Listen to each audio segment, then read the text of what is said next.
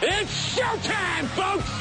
Hola, this is Shelly Martinez. This is former WWE superstar Luke Gallows. Here's your boy Shaq Gaspard. This is the World Warrior Low Key. This is Charlie Sultan of Ring of Honor. This is Christopher Daniels, and the gospel according to the fallen angel says that you are listening to the SNS Radio Network. Hey, yo, say hello to the bad guy, Scott Hall.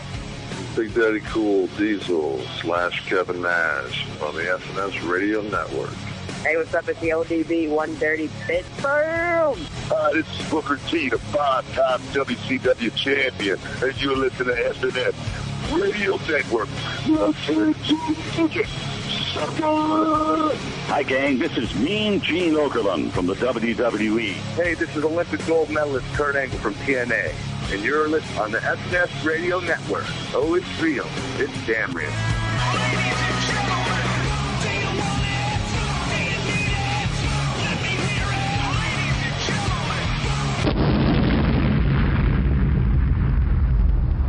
The world is listening. I don't hate you, John. I don't even dislike you. I do like you. I like you a hell of a lot more than I like most people in the back. I hate this idea that you're the best. Because you're not. I'm the best. I'm the best in the world. There's one thing you're better at than I am, and that's kissing Vince McMahon's ass. You're as good as kissing Vince's ass as Hulk Hogan was. I don't know if you're as good as Dwayne, though. He's a pretty good ass kisser. Always was and still is. Oops, I'm breaking the fourth wall. I am the best wrestler in the world. I've been the best ever since day one when I walked into this company, and I've been vilified and hated since that day because Paul Heyman saw something in me that nobody else wanted to admit. That's right, I'm a Paul Heyman guy. You know who else was a Paul Heyman guy? Brock Lesnar. And he's split, just like I'm splitting, but the biggest difference between me and Brock is I'm going to leave with the WWE Championship.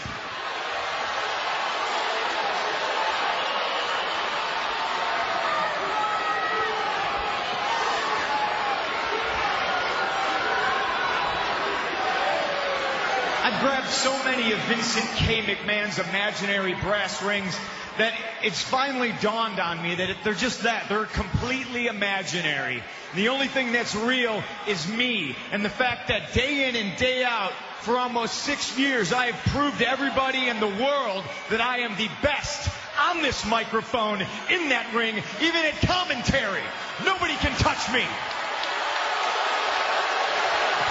And yet, no matter how many times I prove it, I'm not on your lovely little collector cups. I'm not on the cover of the program.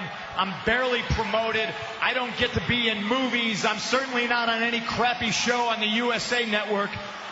I'm not on the poster of WrestleMania. I'm not in the signature that's produced at the start of the show.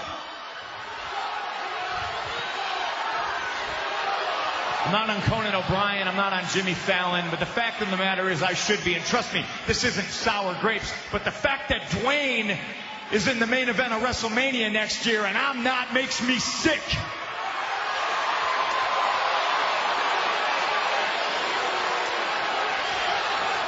Oh, and hey, let me get something straight. Those of you who are cheering me right now, you are just the biggest part of me leaving as anything else.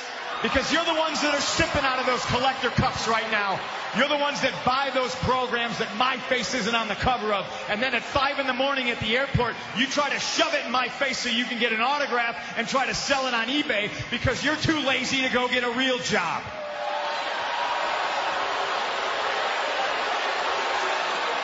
I'm leaving with the WWE Championship on July 17th. And hell, who knows? Maybe I'll go defend it in New Japan Pro Wrestling. Maybe I'll go back to Ring of Honor.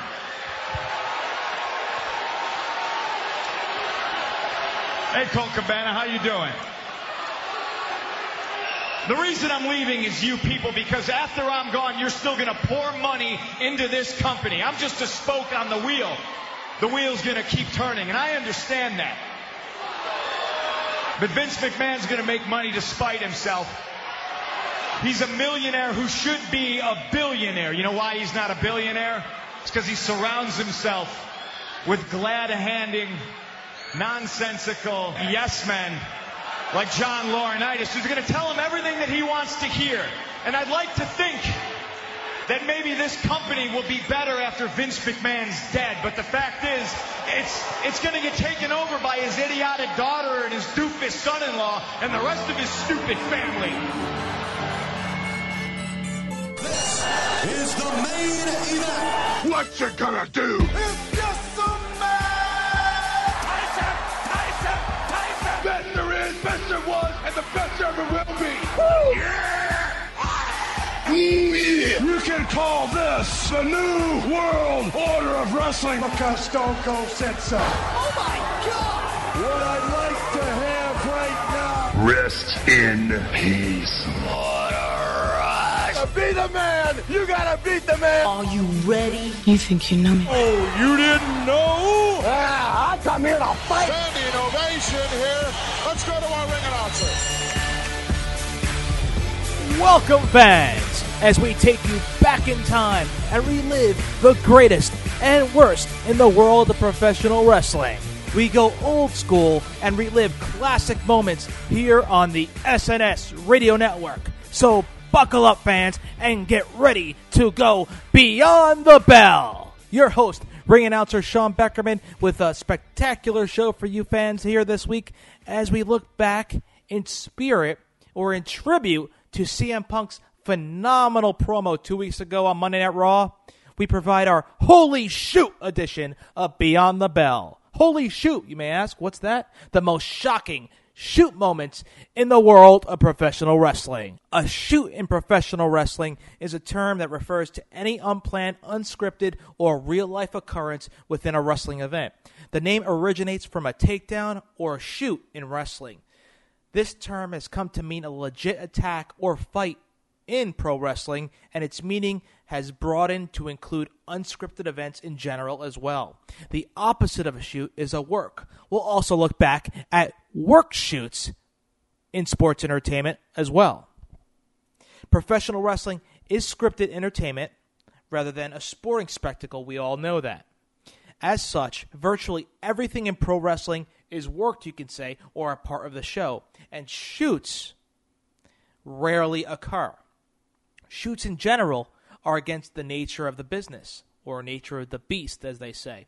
Similar to an actor ad-libbing or dropping character during a performance.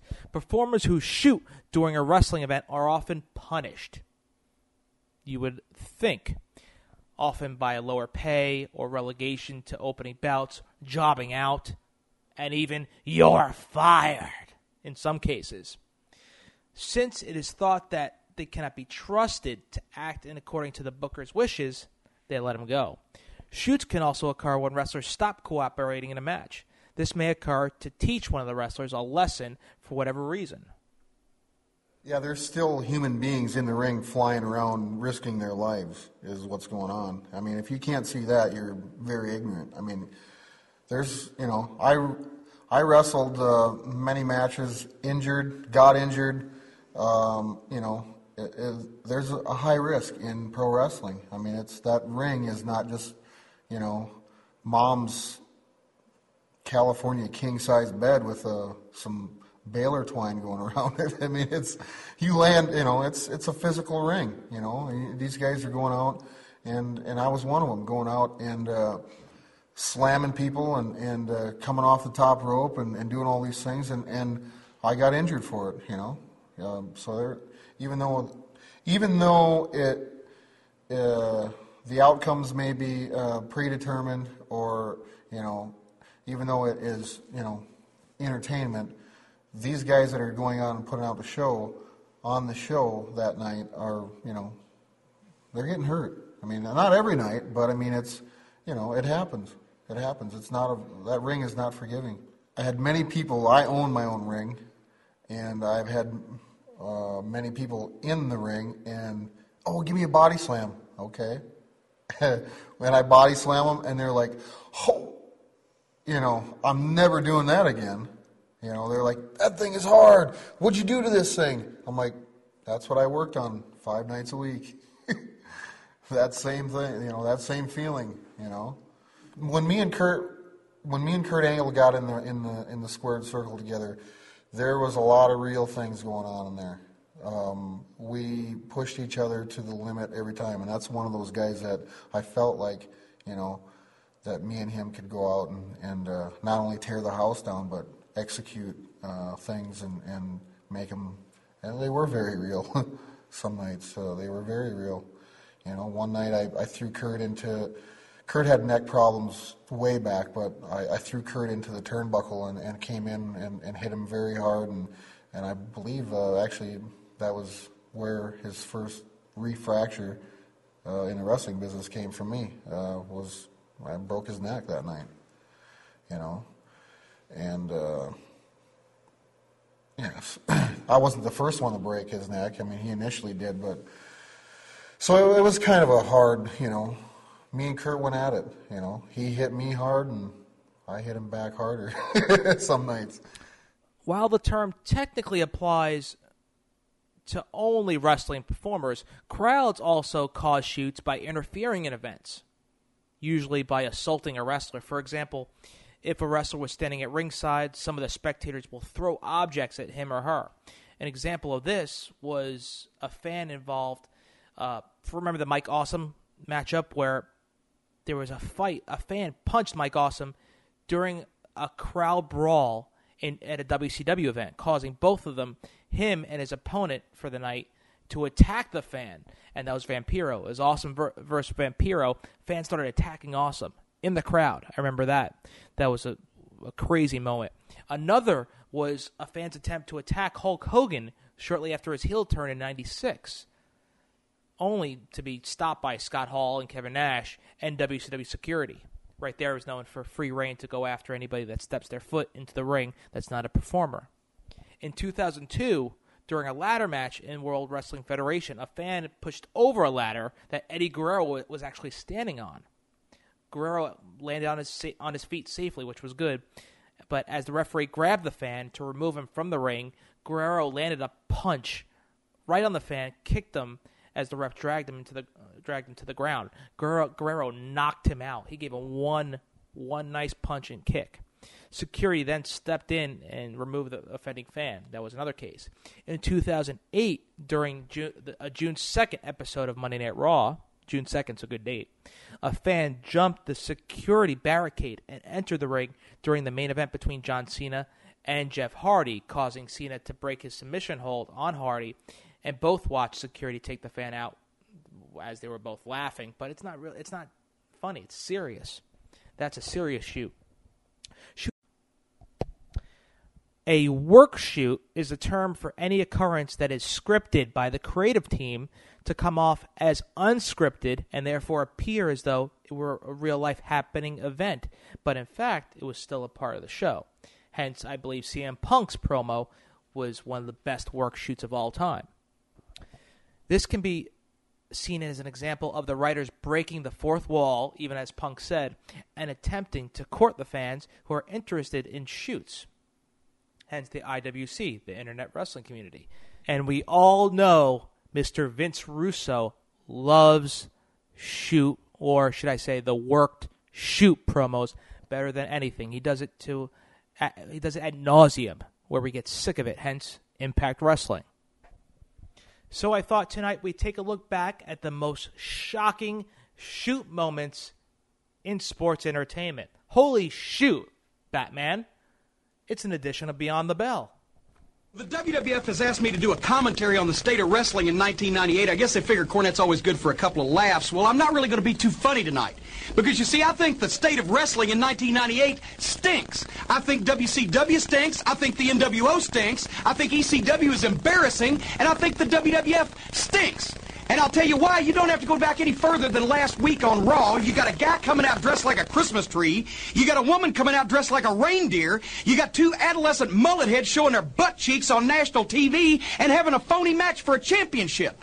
I think it stinks. I think it's disgusting. I think nobody has any respect for wrestling anymore. Where is wrestling? Not sports entertainment, but wrestling. You know, just a couple of years ago, I left my home in Tennessee and I moved to Connecticut, which is like trading a Hawaiian vacation for a bed in a cancer ward, to come to work for the WWF full-time, the biggest wrestling promotion in the history of the planet. And I moved to Connecticut with snow on the ground 7 months out of the year, real estate prices that would make Donald Trump's hair stand on end, the rudest bunch of people I've ever seen, where English is a second language and traffic jams at 4 o'clock in the morning. But I think that's okay because I'm with the biggest wrestling promotion of all time, the WWF. But over the last couple of years, I don't see any wrestling. They got some great wrestlers around here, but they don't have any time to wrestle because of all the falderall and the nonsense going on. You see, what the problem is the people running the two big promotions, one guy is a game show host wannabe from Minneapolis with phony teeth, phony hair, and a phony tan.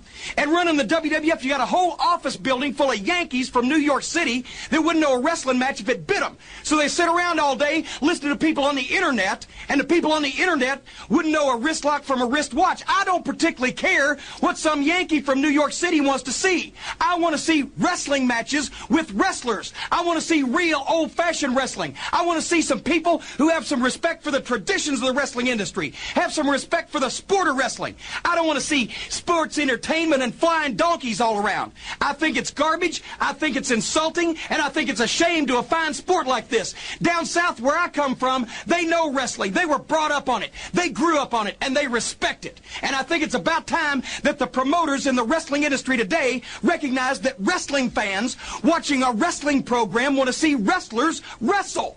That's easy. It's not too hard to understand if you just think about it. But the problem is that nobody has any respect for tradition. Well, I got news for you. I got respect for tradition, and I've always been associated with real good old-fashioned wrestling, a sport of wrestling, not a circus sideshow, not a cartoon show. And if nobody else is going to bring some wrestling around here, then maybe it's going to be up to Jim Cornette. So that might be my New Year's resolution for 1998. I might bring some tradition, I might bring some real wrestling back and clear this whole mess out because I think it stinks. So there's my address, there's my opinion, there's my commentary. Do with it what you want. Merry Christmas, Happy New Year, bah humbug, I'm out of here. Some of the most memorable shoots, you could say right off the bat, was the MSG incident between, as we all know, the Clique, Shawn Michaels, Triple H, Kevin Nash, Big Daddy Cool Diesel at the time, and Scott Hall, Razor Ramon. All as Diesel and Razor were leaving to go to WCW, all four of them at the end of the main event were in the steel cage, all surrounding them. They all celebrated together in the ring in front of the fans, breaking that fourth wall, you could say, and admitting we're all true friends backstage. You know, a no-no that Vince hated and punished Triple H 4 years later. So that was one of the most memorable, or the definition of a shoot moment. Another one, or you could say the moment that impacted professional wrestling the greatest in the long run, was the Montreal Screwjob. That was a shoot. In that the agreed-upon plan was secretly switched in order to take the WWF title from Bret Hart. There was no denying Bret was a hero in Canada, which made the situation going into the Survivor Series in the fall of 1997 a sore subject with Bret to this day. Nobody took more pride in this company. And I had so much respect for this company, and I never wanted to leave this company. I could never ever see working for another organization because I think it would be a step down. You know, as I understand, there's certain wrestling organizations that seem to be throwing a lot of money around. But I'd like to make it very well understood that I'm not somebody that's greedy for money. I'm always I'm a person that's greedy for respect. And the only place I'm ever going to get respect is in the World Wrestling Federation. We were very, very close personally and professionally, and I told him that, that I thought the only thing that could ever come between us would be Ted Turner's money. And in a way, that is exactly what happened. I'm not absolving myself of what I did, okay, but that is what happened.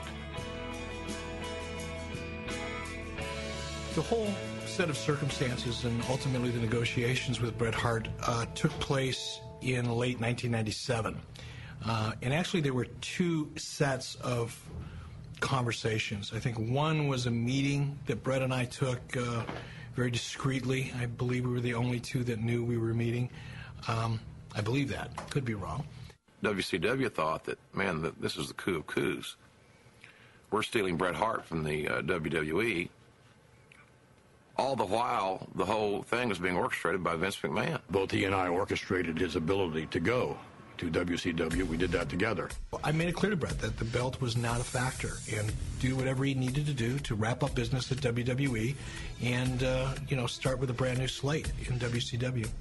There was never any possibility or consideration that I was ever going to show up in WCW with the belt. But I think WWE, they didn't know that. And if we would have had the kind of relationship where I could have communicated that to WWE executives, I'm sure they wouldn't have believed me. There's a time-honored tradition in the wrestling business. And when people throw out this time-honored tradition thing, Bret Hart never refused to do anything ever. All I can say is I followed the traditions of the business and I did what was right. And I stood up for myself. I stood up for all the wrestlers in the dressing room, or at least a strong majority of them. And I stood up for everything that this business is all about trust and respect. And I wasn't rewarded in kind for the same thing. I think you have to look at it in terms of Bret making decisions and me making decisions under the circumstances that existed then, not under circumstances that exist now. So we knew Bret was leaving, and the Survivor Series would probably be his last pay-per-view for us. It was about personalities. It was about lack of respect. Survivor Series wasn't about Bret Hart losing in Canada. And God knows I'd lost in Canada enough times in my career, and it wasn't necessarily the factor. All the variables that you love as a broadcaster are there.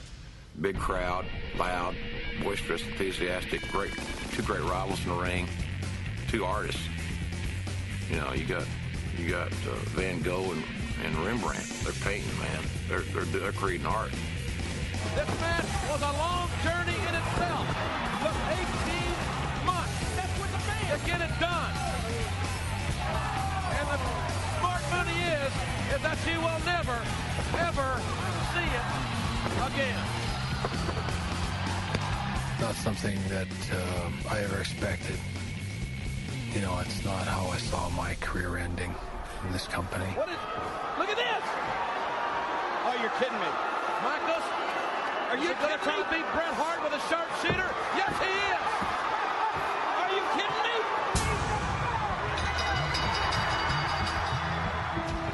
It was a very hurtful time for me, and I felt that I still do. I think I deserved a little more than that, and I thought it was a little, I always believed that it was totally unnecessary, that I was far too valuable, too much of a professional, and had given too much. To make Bret lose with a signatures move, that's disgusting. That's it, man. He's leaving for the WCW, which is unfortunate, but I think they should have found a better way for him to get rid of the belt. Unfair. It's bullshit. Bret the Hitman Hart, he got cheated. He never got along with Vince McMahon. Survivor Series was awful. I couldn't believe that the Harts lost. It's a conspiracy. Moi, je pense que Bret Hart s'est fait complètement. C'est pas vrai parce que je pense que c'est une conspiracy par le referee puis Vince McMahon parce que Bret Hart est trop bon pour ça. C'est tout. It's horrible. Bret Hart is the best there is, the best there was, the best there ever will be. We will always love you, Bret. I had given too much and dedicated too much. And it was too hurtful, not just to me, but even to my father and my family and even Owen. It was a really difficult time to try to understand that and to not be affected by that is, if anybody ever had to walk in a pair of shoes, so I hear people make comments and judge what happened that day and sort of make their make conclusions as to who was right and who was wrong, or what happened, or that it was about my ego, or it was about my money, or it was about Canada, or they don't know the circumstances.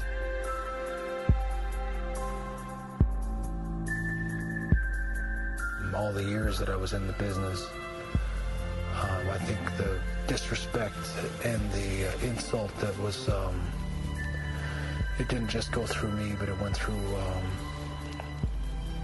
my father. It affected Owen. It affected so many people, and I've had it suggested to me that what happened between Vince and I in the dressing room wasn't right to have that happen, and that it was.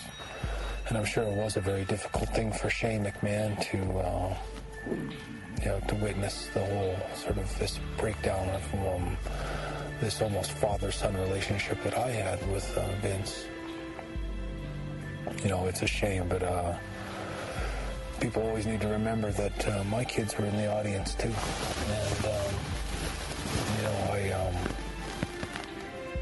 and I always stand by what I did.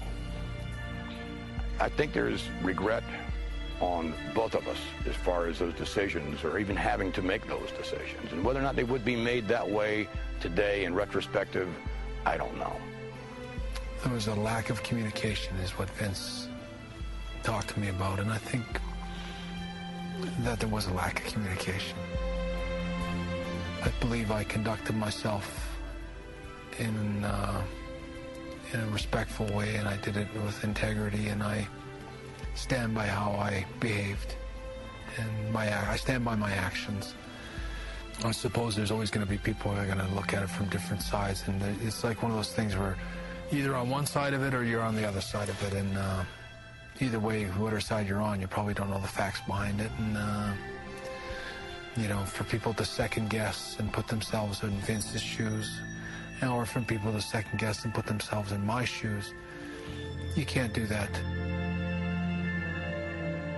It's my understanding that Vince wouldn't change what he did, and that's fair enough, I suppose. He did what he thought he had to do or felt he had to do, but I would never change anything that I did, and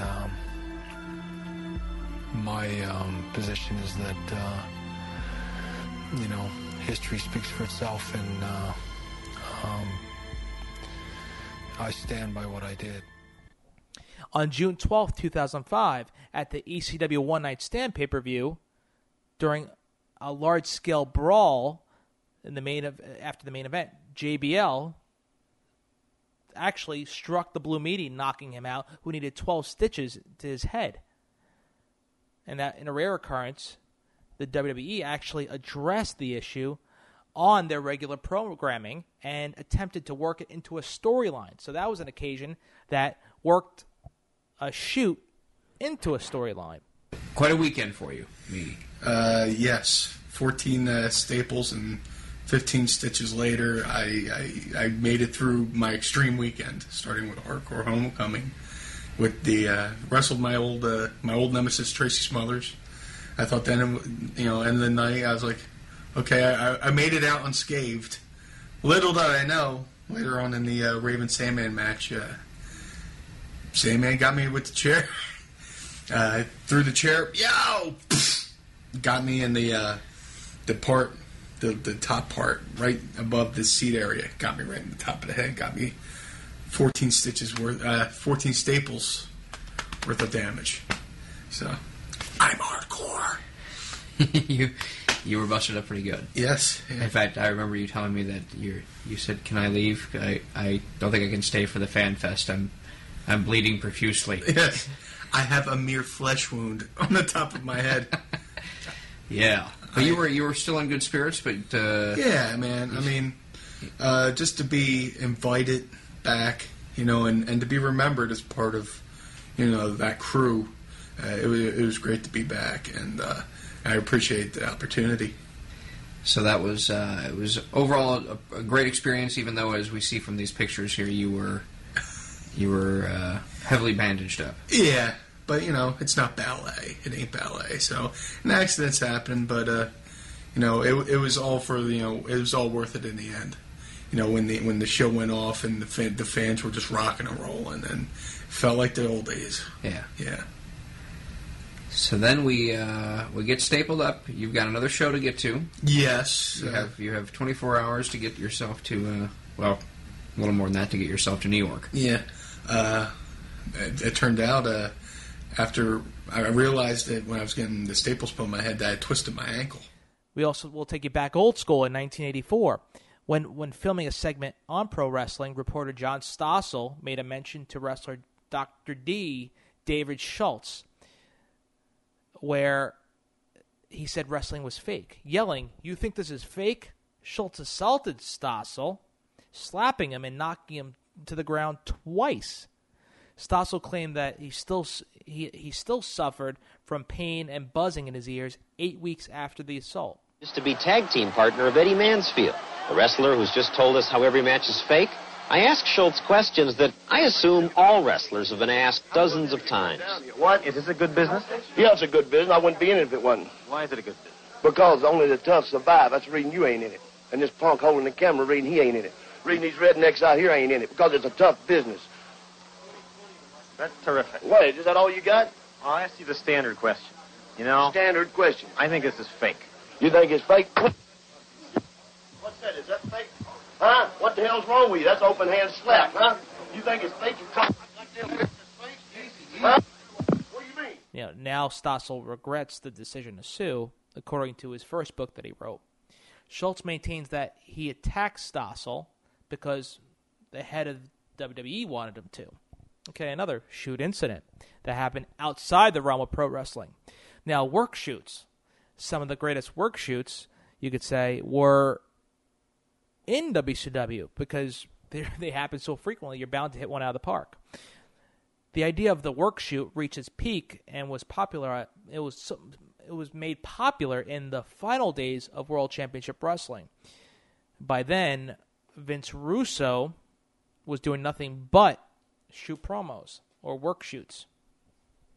And he believed that with the internet catching on in popularity, people and wrestling fans were becoming increasingly aware of the scripted aspect of wrestling, even so far as to learn insider terms such as booker, kayfabe, stuff that you didn't hear during a regular broadcast. And it got to the extreme. So to try to stay relevant, Russo started writing work shoots, events or promos that seemed to be real and unplanned when in reality they were still part of the show. A perfect example of that was Hulk Hogan or Jeff Jarrett laying down for Hulk Hogan at Bash at the Beach, and Hogan saying, "Is this your deal, Russo?" If you remember that part. Another moment that was unplanned, shocking, surprising, but it was still a work. He's got to step into the ring with Hollywood Hogan. Or is that Jeff Jarrett who knows something that Hollywood Hogan doesn't? That's good questions on both ends there. Whatever it is, scared, confident, it's a pretty darn good move to stay out, let Hogan have center stage, so to speak. Let Hogan get it all out, all this animosity. We go back, though, a few weeks ago, the power, the jackhammer that was by Goldberg on the back of Hogan through the table, wondering if Hogan could even come back. We have not seen Hogan since that time. We all knew, Scott, I knew, you knew, as much as you wanted Mint Madden, you knew that Hogan would make it back here to Bash of the Beach. No, I knew he'd never, ever miss a big pay-per-view payday. What's Jeff doing? What's Jeff doing? Is it Halloween Havoc all over again? Russo's Wait a minute, What's he Russo. saying? Russo, I think, told Jarrett to lie down. What's going on? Look at Russo is holding the belt up like, do you want the belt? Pin the man. Jarrett's down. And Hogan is as shocked as what we are. What in the world? Jeff Jarrett. This can't be Jeff Jarrett, a man that grew up in this sport. What is going on? He just threw the world title into Hogan. To Hogan. What the hell? Now, Russo. I think we're deviating from the norm here. Deviating from the script. I hesitate to say that, but what the hell is going on? I don't think Hogan had any idea what was going on. God, Hogan, I don't know what to say. I don't know if Hulk Hogan Hogan has asked for another microphone. I think he wants to talk again. So fans, we apologize. Russo, what a return. Is this your deal, Russo? Wow. That's why this company's in the damn shape it's in, because of bullshit like this. Wow. My God, this is real life. 1, 2, 3.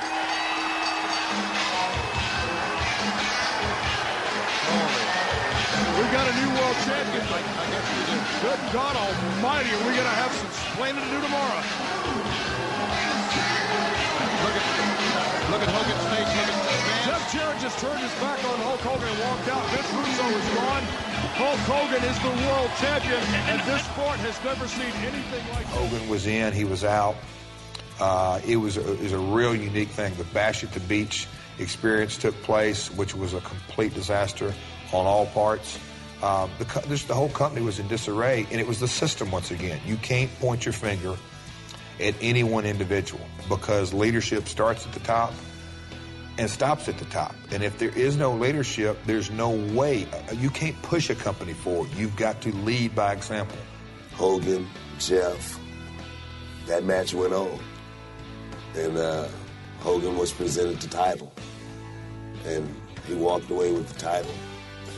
Vince Russo gave a real touching, heartfelt speech.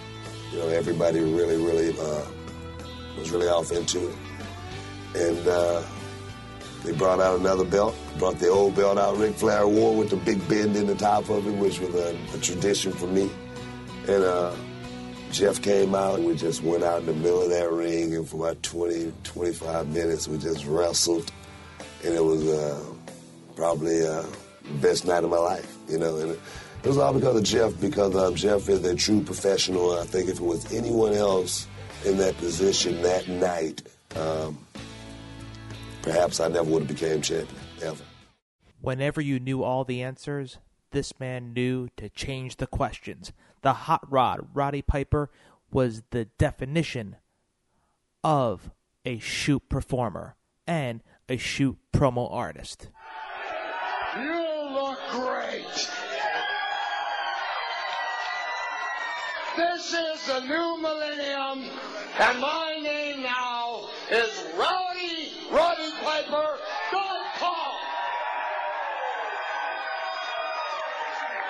You know, I've been going all around America the last 30 days. I've asked the NWA, nobody knew I was coming. I asked them to come down. None of us do. Let me speak for a second, because there's something going on, man. You got a guy named Vince Russo.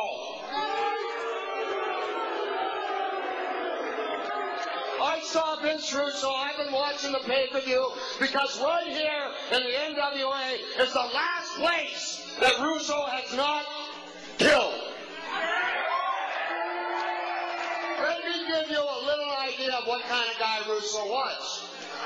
When Russo came about, he was just a little kind of hump of thing. And as he grew up into a 300-pound hump of thing. When he used to sit down on the toilet, his obliques would drag on the ground. As he watched professional wrestling and dreamed to become a wrestler, but he couldn't. He failed. He tried. So he decided to make it sports entertainment. And you've got all the things, Russo, that you want, except what? Talent.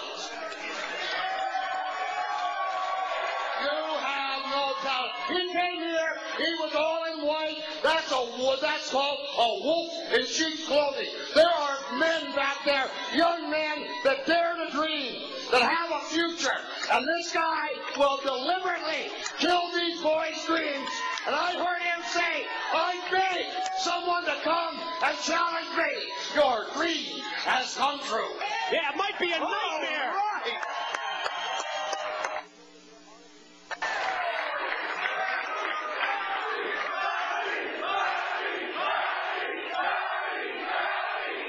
I want you to look at this.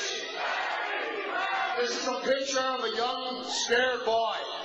I wrote a book. The book was just about a kid that dared to dream. That's all it was about. A kid that, because of professional wrestling, he fell into by accident, and it gave him his dream. His dream is very simple.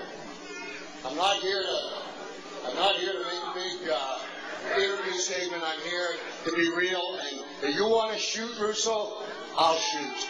Okay. That was my dream. My dream was to have a family.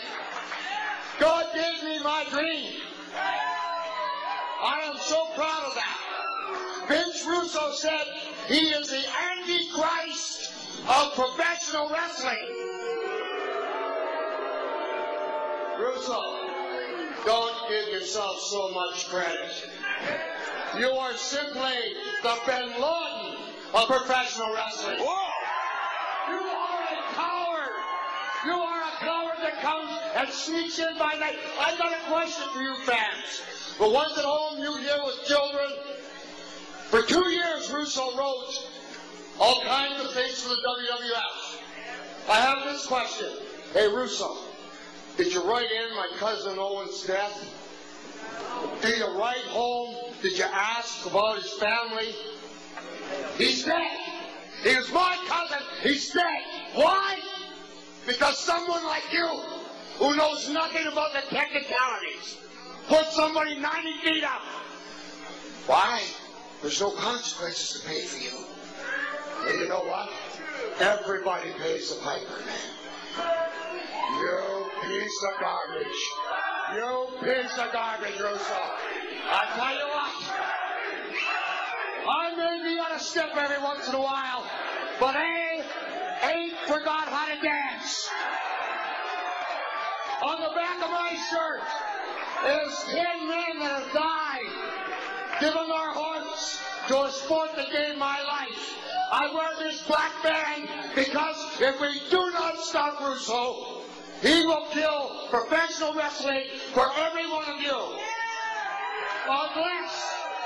Unless your idea of a good time is having a 320-pound Samoan in the thong sitting on your face. Not for me! You don't have that kind of money! You little puke. Lock the time! Come on out! Come on out, Russo! I know how to beat Vince Russo. There is a new millennium of professional wrestler. One with pride, one that knows the entertainment value is in the ring, wrestling, so you and your kids can sit down and enjoy it.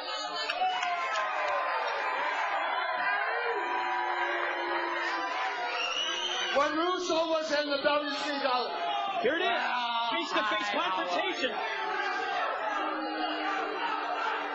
You're not a pimple on my ass.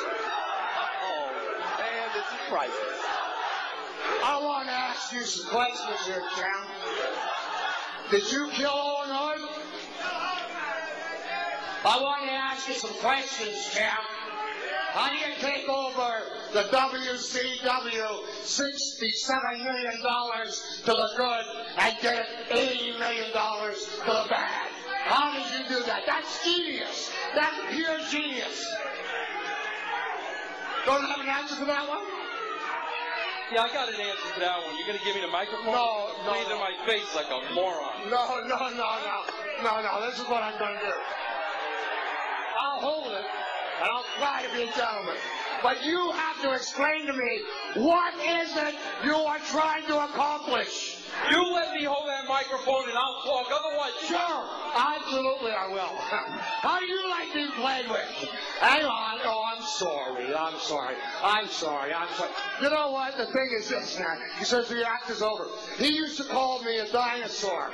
Myself, Ric Flair, Hulk Hogan. You're not a pimple on Hogan's ass, man.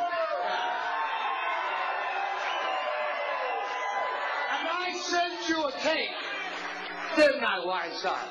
I sent you a tape of how to turn the WCW around, but no, you have this great concept that we're not athletes. We're just entertainers, and you're going to make an entertainment show of it. Well, what you made is simply soft pornography. That's all you've done. What you're doing is you're killing my kids back there. Young men that are coming up. I agree with you on one thing. Yes, my time is over. But you know what? You're the dinosaur now, man. You're the one that needs to go bye-bye. Oh yes, the Hot Rod's venom definitely was on display for Mr. Vince Russo, but he also had his A-game for Eric Bischoff. My name is Rowdy Roddy Piper, and I am the president of the WCW. Period. And if you want to fly, you gotta be a Hawkeye.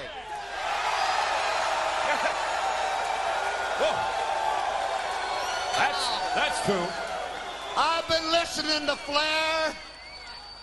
Flair has gone way over the edge, baby. I got 10 reasons why Ric Flair shouldn't be able to run a gas station, let alone run the WCW, man. Number one reason, he's broke. He don't have a dime. If he can't run his own finances, how is he going to run $1 billion company? Number two, now this is something I've never told anybody. 15 years ago in Raleigh, North Carolina, I'm sitting in a bar at the Hilton. I'm sipping on some skim milk. In comes Ric Flair in drag. It's a true story. Get out of here. In drag with a Dolly Parton wig on, big bazoomos. He comes in and he starts dancing all night, dance a little longer, dance all night, dance a little stronger. That's where he got that from. But he didn't tell you who he was dancing with. With the schnoz on him, they thought he was Barbara Streisand.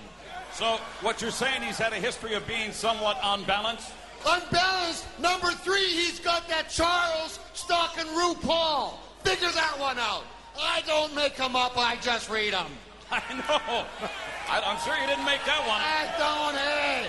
What's he got with in the office, number four, when he was in the office, Oval Office, they asked him about the Y2K problem. He says, that's no problem. Charles has got 2 tubes of jelly in his bag. Not KY, Y2K. Tell you what, you'll set your teeth out and put them on a dresser in a glass jar with that kind of talk. There's more. I can't remember nothing no more, man. I've had so many fights. He was at a press conference. They asked him about the Phantom Menace. He thought they were talking about Hillary Clinton. Oh, that Phantom Menace. I don't make them up. I know, you made them. Nah, they hear a commotion in his office. He's in the Oval Office. I don't know what it is about Rick. They open the door. He's naked. He's chasing himself around the desk. What if he had caught himself? What was he going to do? I have no idea. Reality check. You're just reading these now, am I correct? I'm just reading them. I am the president of the committee. He's also Dennis Rodman's best friend. He's also his marriage counselor. He's also his sports advisor. Great job there, Rick. Guy's out of a job, out of a wife. Yeah. For Dennis Rodman. He did all of that. I put him in the nut house. In the nut house, he meets Dr. Kevorkian. 10 minutes with Kevorkian. Kevorkian's going like this, trying to put the IV in his own arm. Who can stand Flair for 10 minutes? This does not bode well for Flair. Number 9, Space Mountain has been dead for 15 years. He thinks Viagra is the world's biggest waterfalls. I talked to one of his dates long ago. She said, I would rather be naked on an anthill than have to go to Ric Flair's room for an hour and listen to him talk about his world championships. That's what he did in the room? That's what he does in the room. To himself. Number 10, the Nitro girls tell me he's gone from the 60-minute man to the 60-second scam. Get out of here. Get out of here. You're just reading them. I'm just reading them. Now I'm going to quit reading and do some reality checking. I've been listening and talking to a guy named Eric Bischoff. Too much. Guy's got it right there. Too much, he says. Well, then let's find out. He's telling me all kinds of things. Let's bring Bischoff out. Have him tell me in front of everybody. All right, Tony and Bobby. Roddy Piper has called for the presence of Eric Bischoff out here. Please, would the executive of the WCW, Mr. Eric Bischoff, enter the arena? Probably is going to be very tough for some of these fans, not necessarily forgiving people what they recall what this man has done in the past, Roddy Piper. Well, let's give them a chance to get in here because I like to insult them to their face. All right. Span still, by the way, holding a very prominent executive position with World Championship Wrestling. Mr. Piper, you wanted to confront him face to face. You've got him tonight here on Nitro. Mr. Bischoff, 3 years I've been putting up with you. Oh, you don't know how many nights I wanted to knock your teeth down, grab you by your family pride, and drag you around the arena until there was nothing left of you. You invented the red and black. You invented the what is it? Black and white. Yeah, and now we got the black and gray. That's what's happened to you from the things you've done. Do you know you took a referee that had cancer, Randy, and fired him and his whole family, and now you're trying to say, oh, I'm so sorry for that. I just made a mistake. I apologize to everybody. I don't buy it. One of the most shocking moments during the Monday Night Wars was when we saw Ravishing Rick Rude show up on both Monday Nitro and Monday Night Raw at the same time. He showed up during a live edition of Nitro, while 2 weeks prior, he was on a tape version of Monday Night Raw, which was set to air the same exact time as his re-debut to WCW on Nitro as he joined the NWO. And the Ravishing One had something very, very special to say as he created history that very night. And out of nowhere, Rick Rude walks into Nitro, walks into the NWO. He came out of somewhere. This really is just too good to be true. It's a nightmare. But Ravishing One, I know you've got something that you'd like to share with the whole world. Oh, what a difference a day makes. 24 little hours. You know, when we all have our 15 minutes of fame, and I'd like to take a couple of my 15 minutes to talk about the rights and the wrongs in the world of professional wrestling.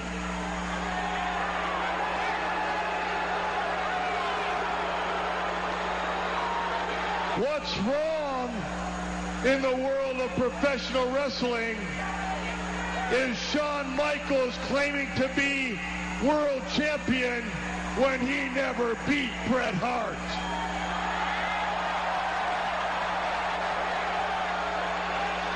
What's wrong with the world of professional wrestling is for Vince McMahon to instruct a referee to ring the bell in order to rob Bret Hart of his title.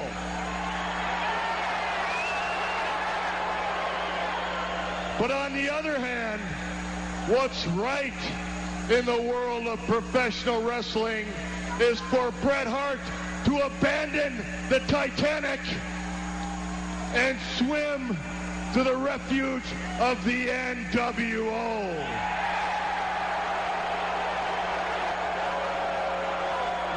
Right with the world of professional wrestling is NWO's course to destruct WCW.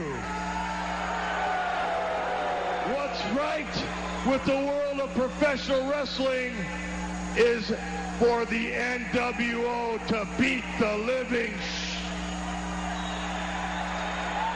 out of the man called Sting.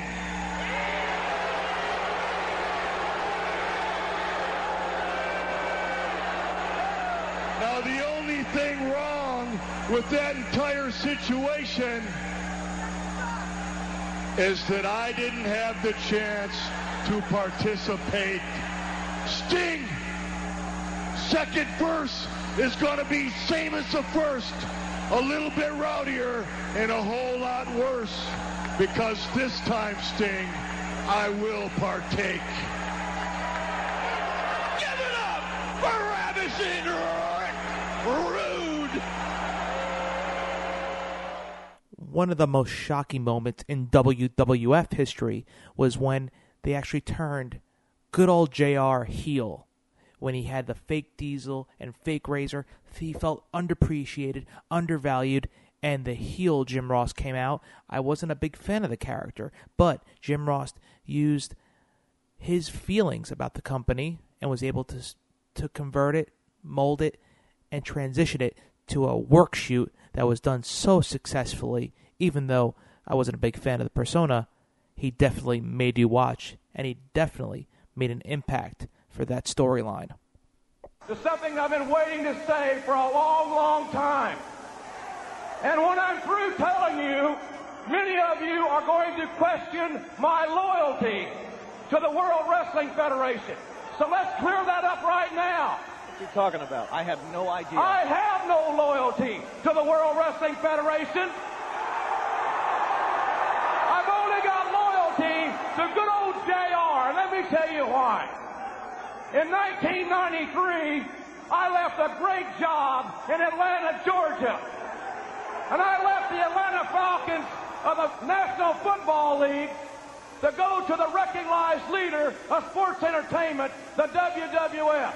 And I came here to be the primary play-by-play man in the WWF.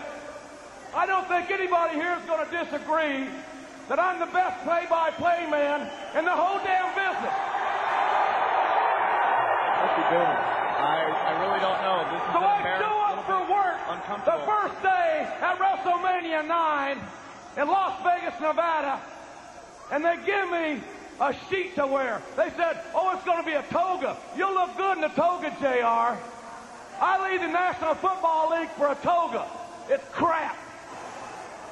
And then on Super Bowl Sunday in 1994, I woke up with an affliction called Bell's palsy. And my entire left side of my face looked like I had a stroke. You think I like that?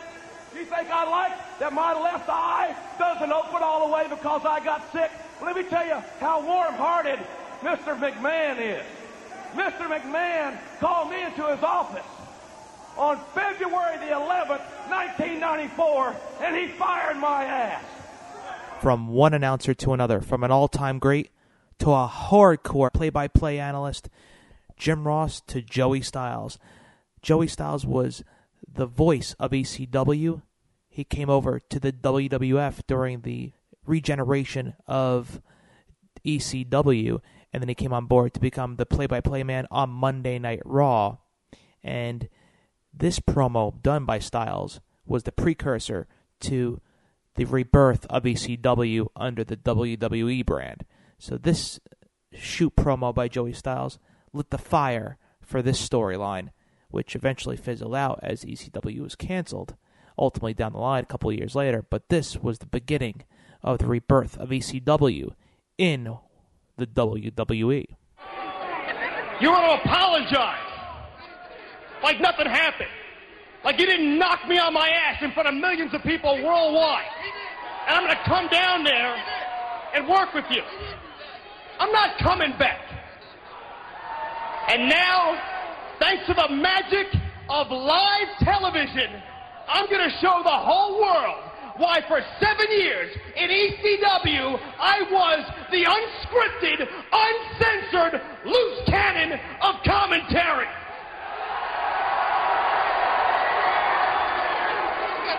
6 months ago, WWE called me. I didn't call this company because I was looking for a job. I didn't need a job.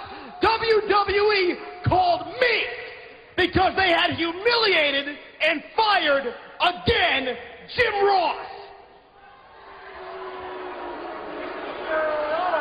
So I get JR's spot. And from week one, week after week, I've got an ongoing lecture about the differences in professional wrestling and sports entertainment. I'm not allowed to say pro wrestling. I'm not allowed to say wrestler. I have to say sports entertainment and refer to the wrestlers as superstars. I'm told to deliberately ignore the moves and the holds during the matches so I can tell stories. Well, ignoring the moves and the holds is damn insulting to the athletes, the wrestlers, not the entertainers, who leave their families 300 days a year to ply their craft in that ring. There's the best part.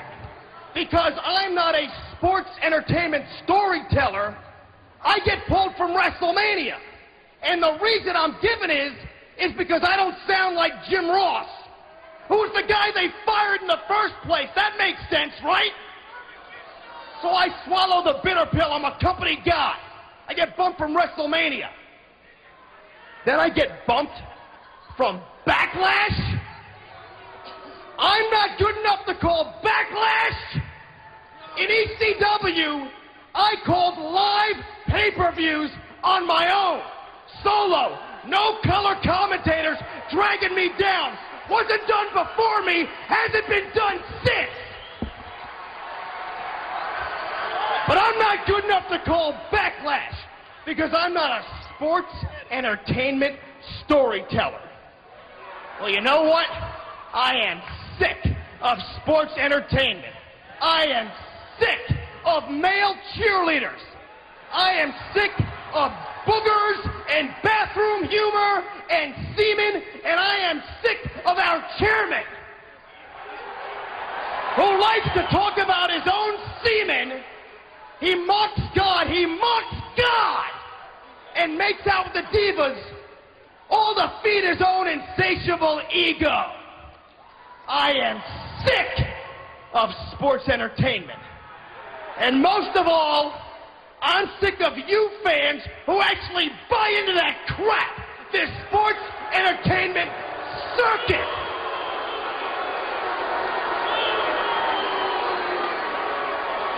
I never needed this job, and I don't want this job anymore. I quit.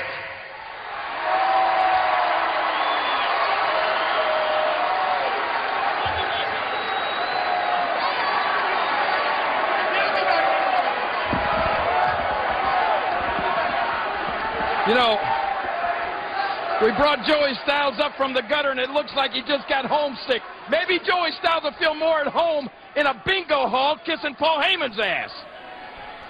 The franchise Shane Douglas was always a man that shot straight from the hip, and he did so in his ECW days, and it transitioned when he was in WCW as well. The franchise made his mark, and you definitely said, holy shoot, when he got on the mic. What the fucking music?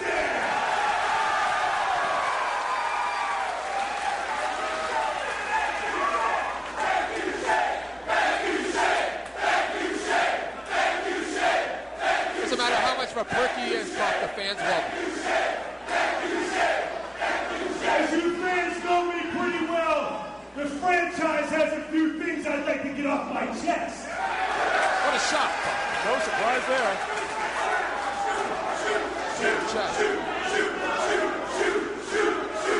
Fans know it's coming. Of course, Francine and Shane Douglas reunited at the first hardcore homecoming event. If you fucking insist. Okay, you Irish cocksucker in Stamford, Connecticut. Look at where it really lies. It ain't in your pocket, motherfucker. It's right here in goddamn Philadelphia,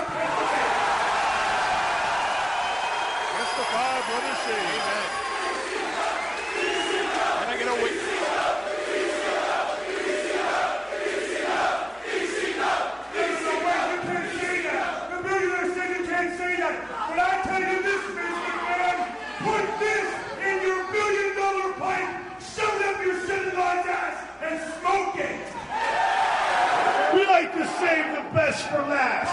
And I said in the back, I hadn't spoken to my lawyers yet. This might not be a good idea. And then I thought, fuck WCW. Move away from this. Fuck you, Kevin Sullivan. You son-off piece of dick-sucking cunt. Let me smart you up.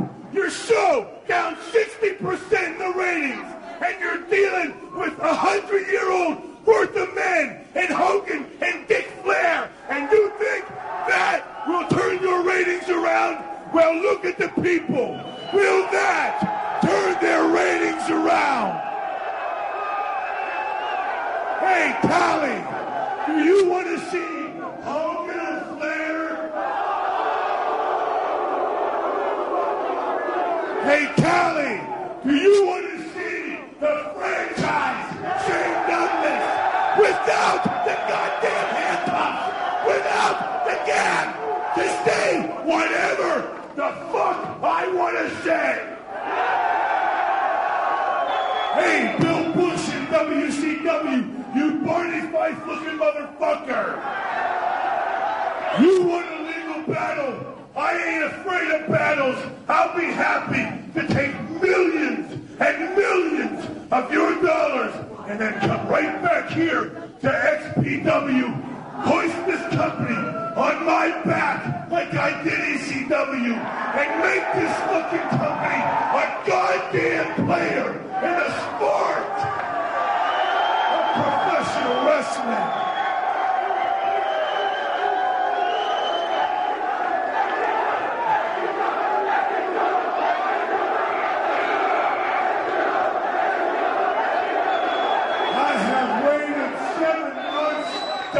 The gag taken off, and it's off. XPW will send a message to those jackasses in WCW. Stick with Dick Flair. Give him a 100-year extension. You can always prop his corpse up in a corner someplace. Stick with that piece of shit Hulk Hogan. You want to talk about drawing Hogan? What kind of fucking ratings have you drawn? You overblown, egotistical piece of goddamn shit! In 2000, Hulk Hogan, you can't suck my dick! You can't hold the franchise's jockstrap! Because I am what this sport is about! And you are a caricature from the 1980s! You suck then! And you suck now!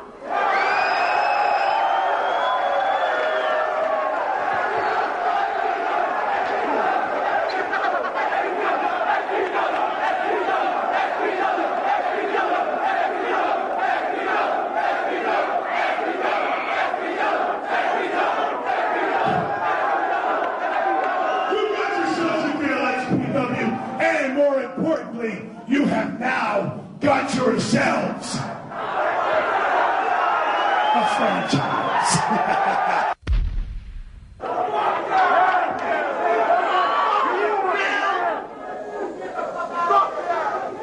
Shh. Give me the spot, Bob.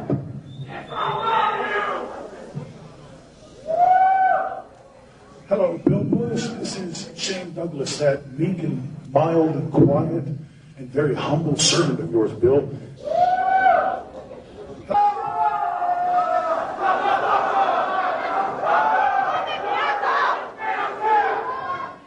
I'm sitting here with a few of my friends, Bill, and they say, suck it! The franchise is the man!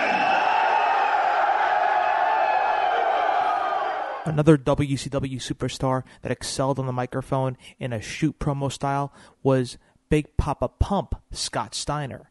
He reinvented his promo skills by administering and having the art of the shoot implemented in all of his promos, and it just made him so much more of a real character. Now last week, I was watching TV, and I watched a 53-year-old man come out here who has more loose skin than a Shar-Pei puppy come out here and say he's still the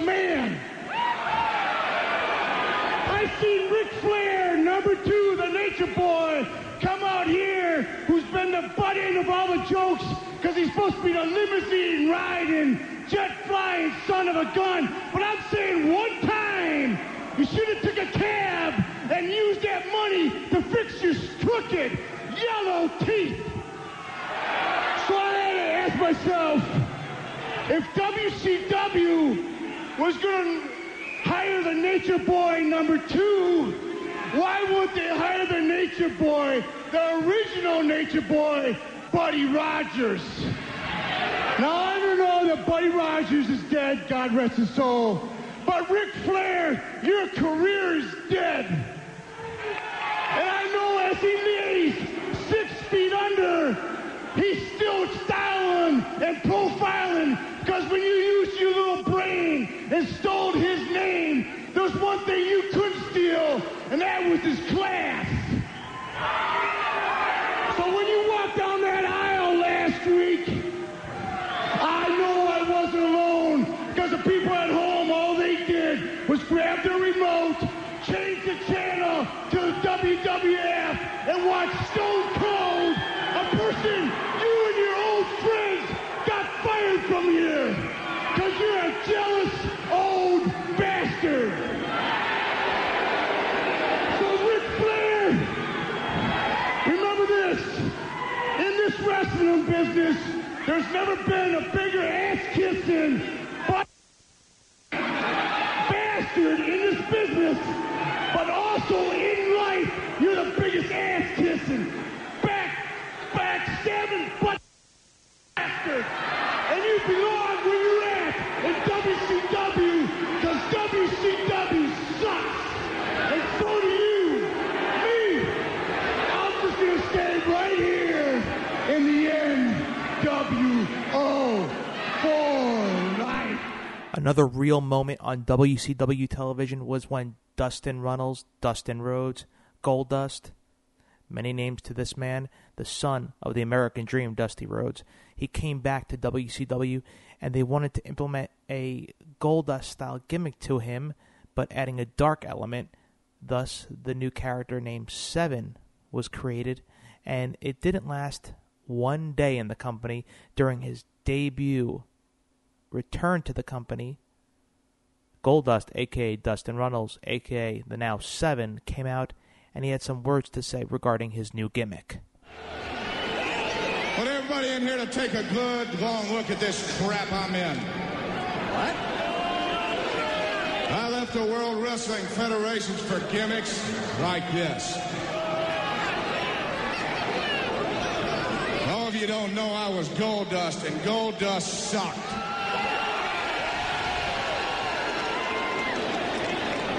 Goldust nearly ruined my wrestling career.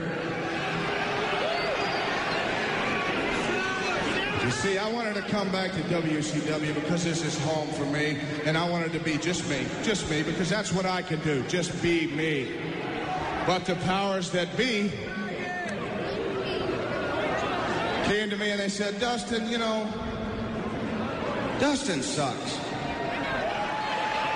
Dustin is boring. So I stand before you, and my new name is Seven, by the way, so they've dressed me up like Uncle Fester to play trick or treat all year long.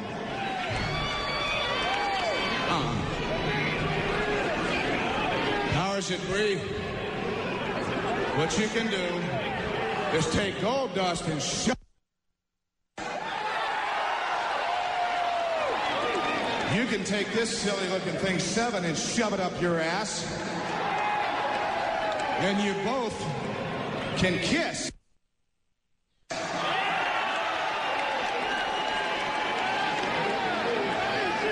Now, last week, my father called me, Dusty Rhodes.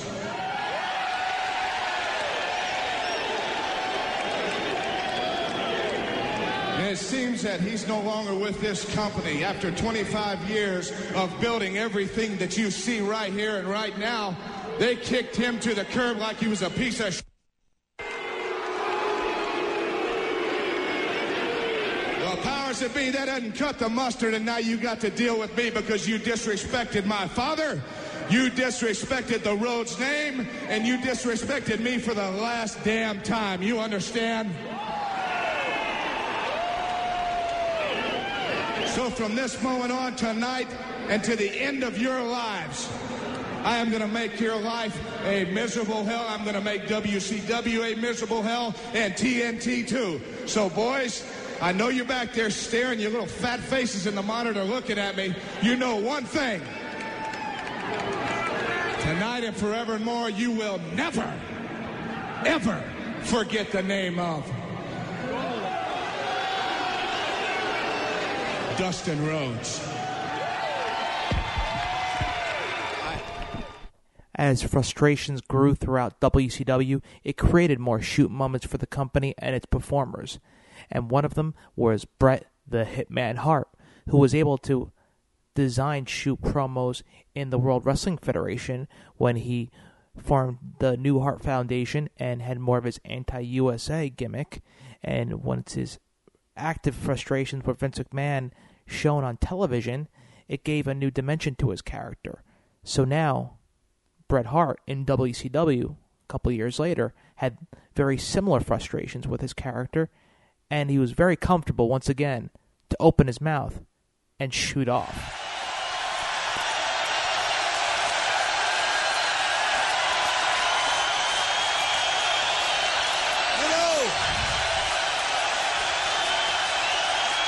It's nice to be in a place where you get a little respect.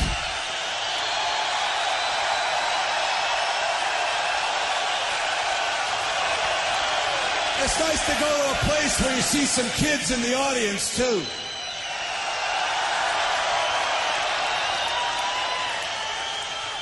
You sit back there all night, and you sit back and you listen to everybody.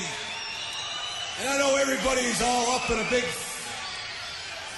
You know, everyone's all upset about the ratings and stuff. So I'm not going to worry about very much tonight. I think I'm going to start off with a little bit of Oh Canada.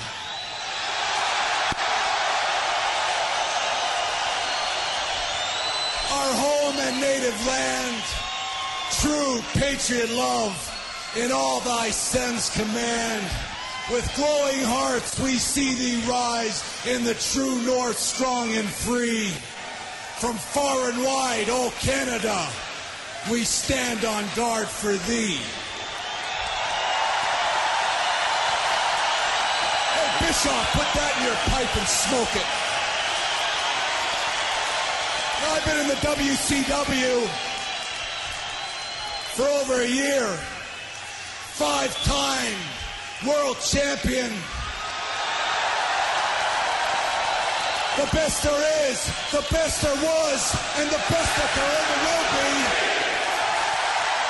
I love him. And I can't get a match with anybody. You got Ric Flair, the world champion, back there hiding under a table somewhere. You got Hollywood Hogan. I guess he's afraid of me.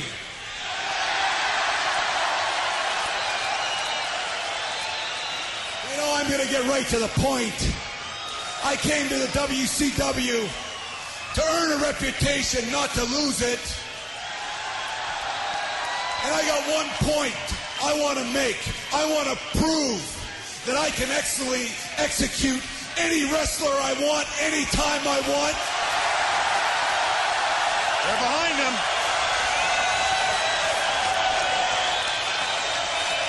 So let's cut to the chase. The franchise player, William Goldberg. The man. You big chicken. He thinks because he's built like a tank that he can run over top of me. Well, I'm not going anywhere, Bill Goldberg, till you come out of that dressing room biting your fingernails, trembling with fear, because he can take me on right here, tonight, in Toronto, Canada. Let's do this thing. What do you say? Let's get it on.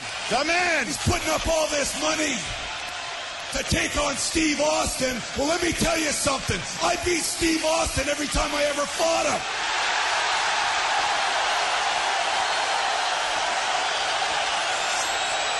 tries to fancy himself some kind of big, fancy, tough football player. Well, I got news for you, Bill Goldberg.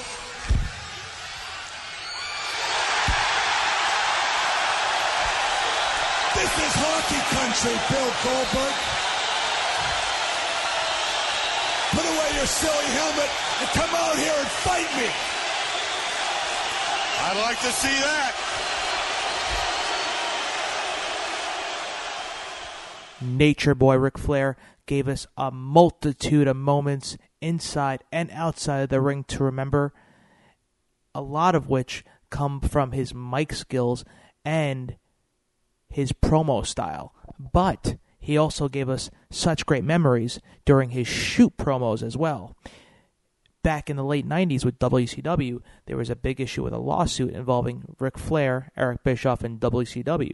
When he finally came back to the company, when they reunited the Four Horsemen, Ric Flair, finally back on TNT television, extremely emotional, finally got to explain how he feels or how he felt about then President Eric Bischoff, and he finally got all that weight off of his chest. Only the Nature Boy can have a promo of this style, and only the Nature Boy can deliver it in this fashion. And it was so memorable. Thank you. Thank you very much. I'm almost embarrassed by the response. But when I see this, I know that the 25 years that I spent trying to make you happy every night of your life was worth every damn minute of it. I had no idea. Bishop, this might be my only shot. And I gotta tell you, I'm gonna make it my best. This is real. This is not bought and paid for. It's a real life situation. When you look at me, tears in my eyes, and said, God, that's good TV. It was real. Arn Anderson passed the torch. It was real, damn it. My best friend is one of the greatest performers to ever live. And you squashed him in one night. Then you get on the phone and tell me, disband the Horsemen, they're dead. Disband the Horsemen. Me, you know what?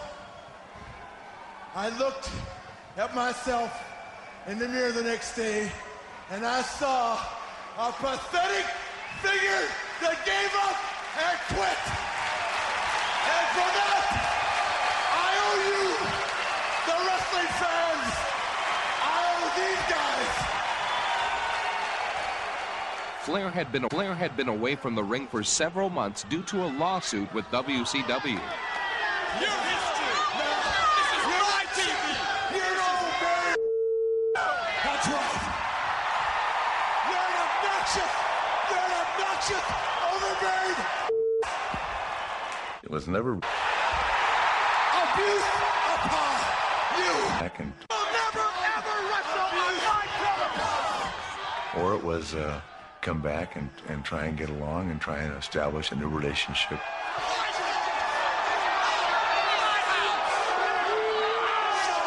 Your history. You are a liar. You're a cheat. You're a scam.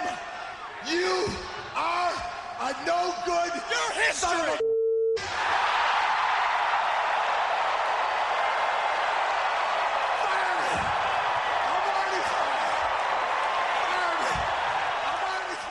Another monumental Ric Flair shoot moment was the last WCW Nitro, when he got to express his feelings on the company and the show that changed Monday nights. You know, Scott, for so long we talked about new ownership of WCW. We never thought this would happen. Neither did he. Did I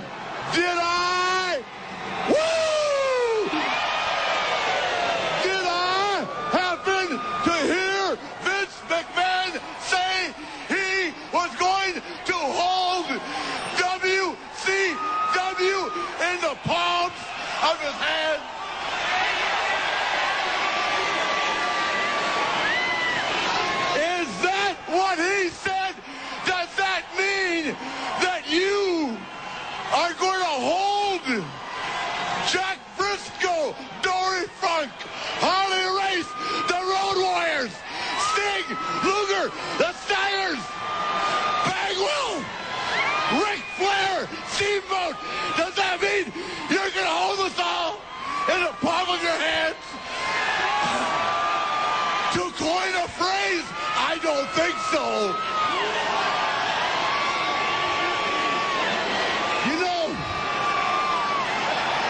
at 12 o'clock today, someone very special to me said, do not go on to that show tonight knowing it's the last time that you'll ever be on TNT or TBS. Knowing it's the last time, she said to me, don't go out there and cry. Don't go out there and say you're sorry. Because I'm not.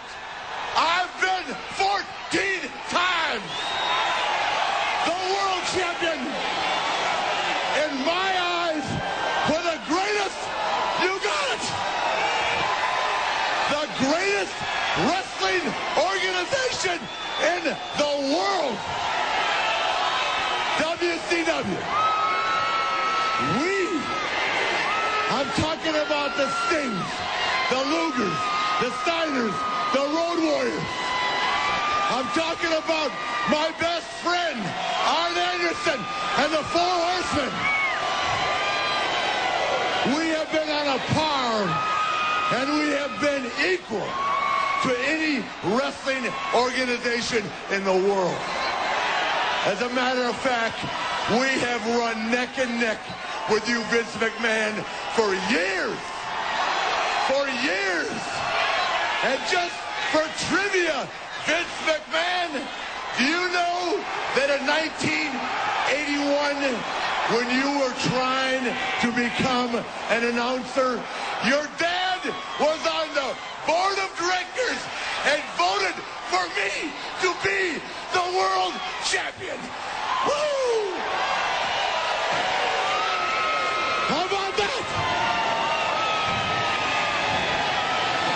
And ever since that day, I have been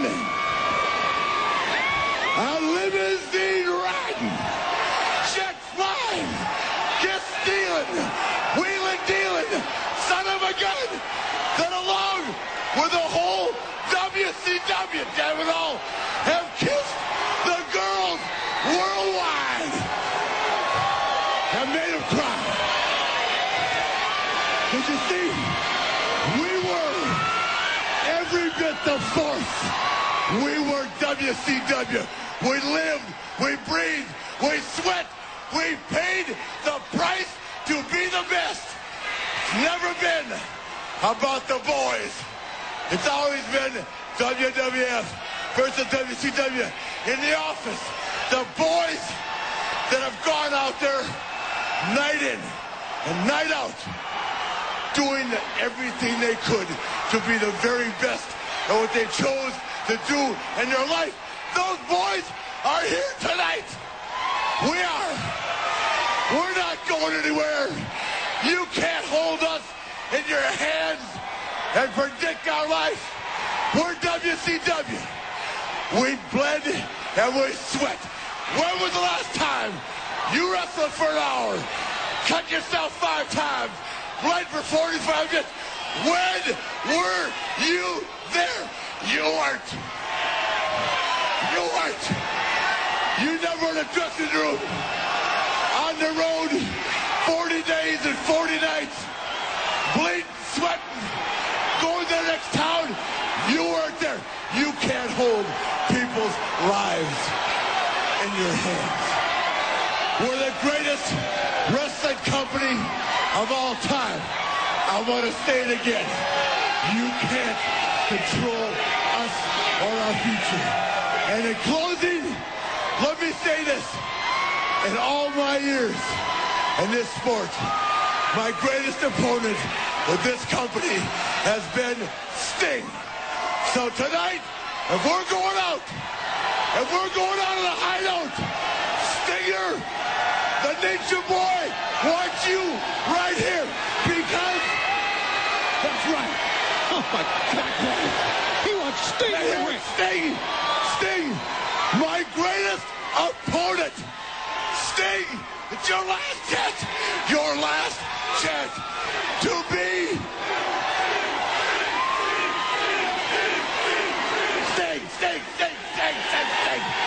Sting. To be the man. You gotta beat the man. And Sting, I'm the man. In ECW, Steve Austin went from stunning to stone cold. There, he was able to actually shoot from the hip and express his feelings and his hatred for what happened to him previously in the wrestling business, specifically at WCW. And he was able to harness all that energy and all that frustration into one tremendous shoot promo that to this day you could say was the start of Steve Austin being put on the map and becoming Stone Cold. You know, a couple of weeks ago, when Eric Bischoff told his secretary to tell her secretary to leave a message on my answering machine for me to call Eric Bischoff, and then I called Eric Bischoff, and he proceeded to fire me over the phone, I thought a big cloud was lifted off the career of Steve Austin. Because gone were the days where I'd go up to someone and say, hey, what about me and Sting? We got this big thing going. How about the cage? And someone says, no, baby, that's for somebody else. We're just going to keep you right where you at right now. Well, then I said, well, how about me and Savage, man? I got this great idea, man. He comes in, he's got the Slim Jim deal. Well, hell, I got... No, Steve, that's for somebody else, baby. Then you go, I got this great idea I can do with Hulk Hogan. I'm going to be the Steve-O-Maniac, and we're going to take this thing all the way, because Hulk Hogan, Hulkamania was the biggest thing to ever come down to wrestling's pike. And they say, no, that's not for you, brother. You can't do that. We're going to keep you right where you are. I said, how about me and Brian get back together? The Hollywood Blondes, it was the best tag team to come along in 10 years. And they say, no, Steve, we need you in a singles role, man. We need you to do this. We're going to put the U.S. title on you, and then we're going to take you here, and then you're the number one contender, so then you got this world title shot. Well, all that never happened.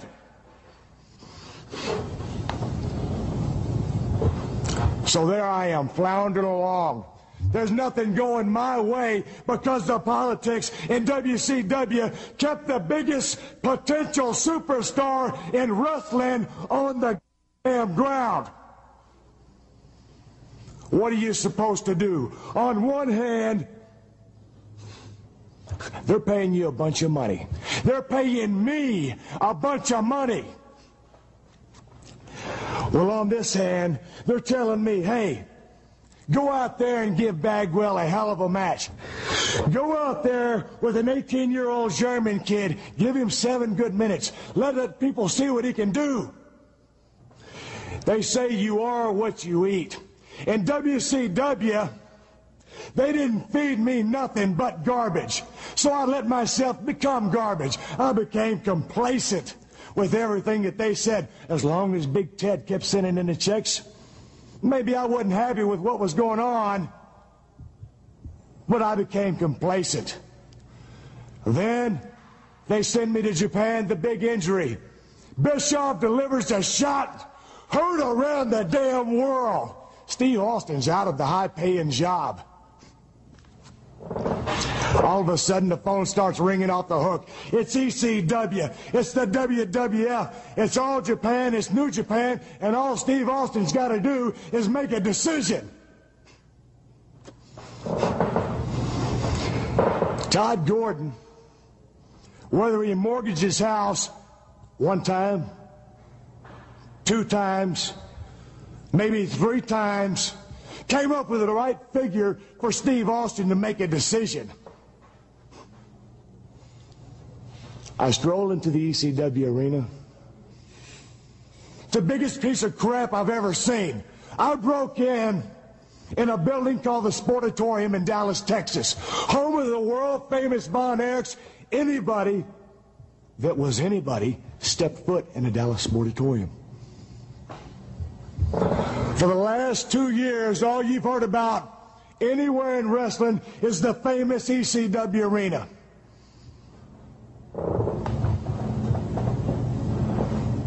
Debut night, I roll in. You've got the Sandman. You've got the Raven. You got the Pit Bulls. You got Stevie Richards. You got the Public Enemy. You got the Gangsters. You got Mipey Wickrep, whatever the hell his name is. You got a bunch of damn misfits running around thinking that they can actually wrestle. All I've seen in ECW is a bunch of violent crap. And that's exactly what I'll call it, because that's what it is. Steve Austin is here to wrestle. It's what I do best. It's what I do better than anybody in the world. Dean Malenko, Eddie Guerrero, they got the big send-off. Tears were in everybody's eyes. It was a big deal. All Steve Austin got was a good swift kick in the ass as Bischoff hung up the phone and left me high and dry. There's no Hogans here. There's no Flairs here. There's not a Dusty Rhodes. And there damn sure isn't an Eric Bischoff here. There's no one that can hold back Steve Austin now. Stunning, tossed it out the window. Never was meant to be. ECW is going to find out firsthand what Steve Austin can do. And I'm going to show everybody here exactly what a true superstar is supposed to do. What a true superstar is supposed to be. Because no one here can hold me back. Not Todd Gordon. Not Hulk Hogan. Not Eric Bischoff. Nobody. I'm going to be the superstar that I always knew that I could be. Because there's no one in ECW that can stop me. 2 words. Paul Heyman. This man has the ability to shake not only the foundation of an organization, but the entire industry. His mind for the business will forever be known as one of the greatest.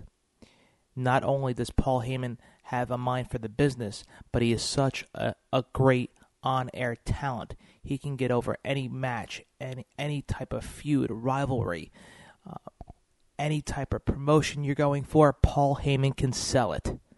And when he was in the WWE and had the ability to be in front of Vince McMahon with a live microphone, he took advantage. And this will go down as one of the greatest shoot promos of all time. And I'm proud to end this shoot segment or shoot series and edition off with Paul Heyman shooting on the Kingpin, the man that holds the empire, Vincent Kennedy McMahon. A few moments at my leisure, I'm going to call Vince McMahon out to his ring in front of his public on a television show that's owned by his grand company. At least that is until this Sunday at Survivor Series.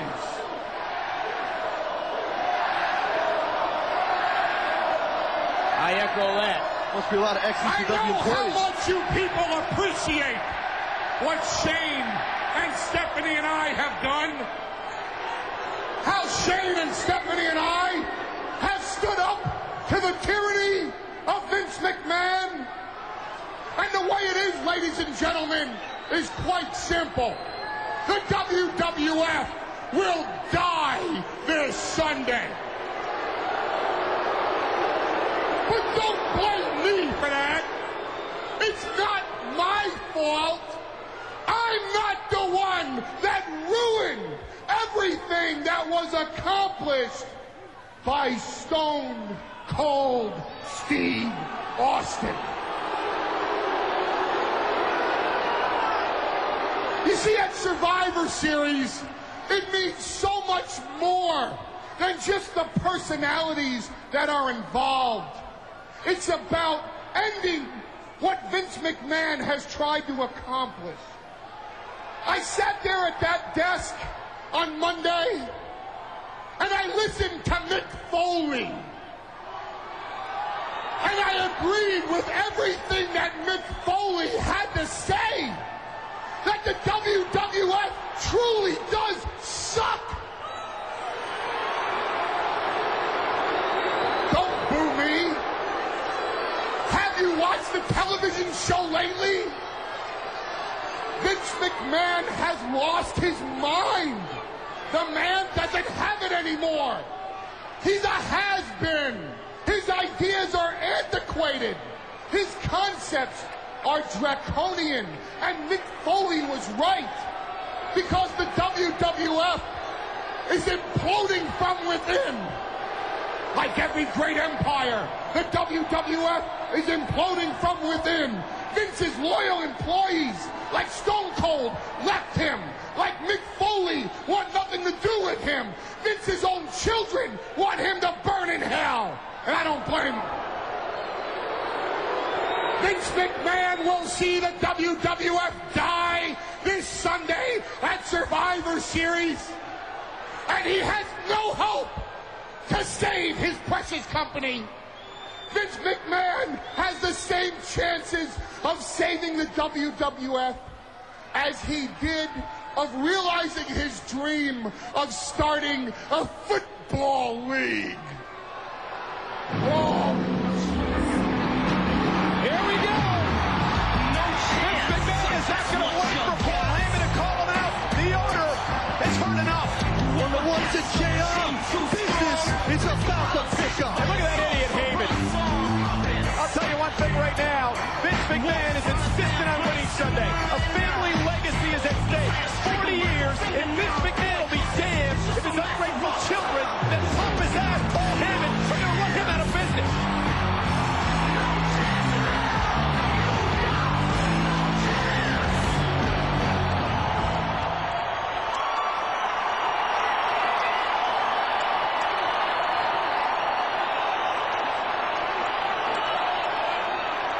I want you to know that I was down on my knees because I know that you're used to men kissing your ass, Vinny.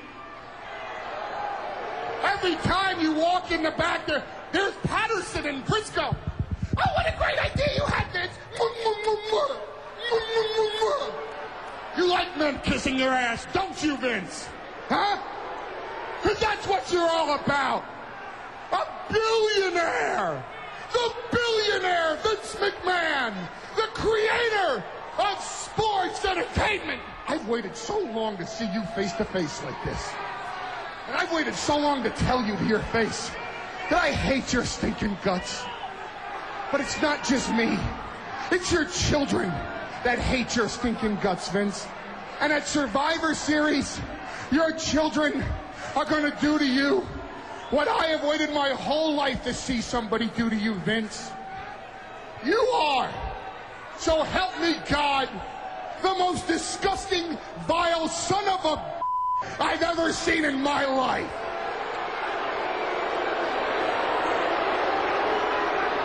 You took Hulk Hogan's blood and you built Titan Towers.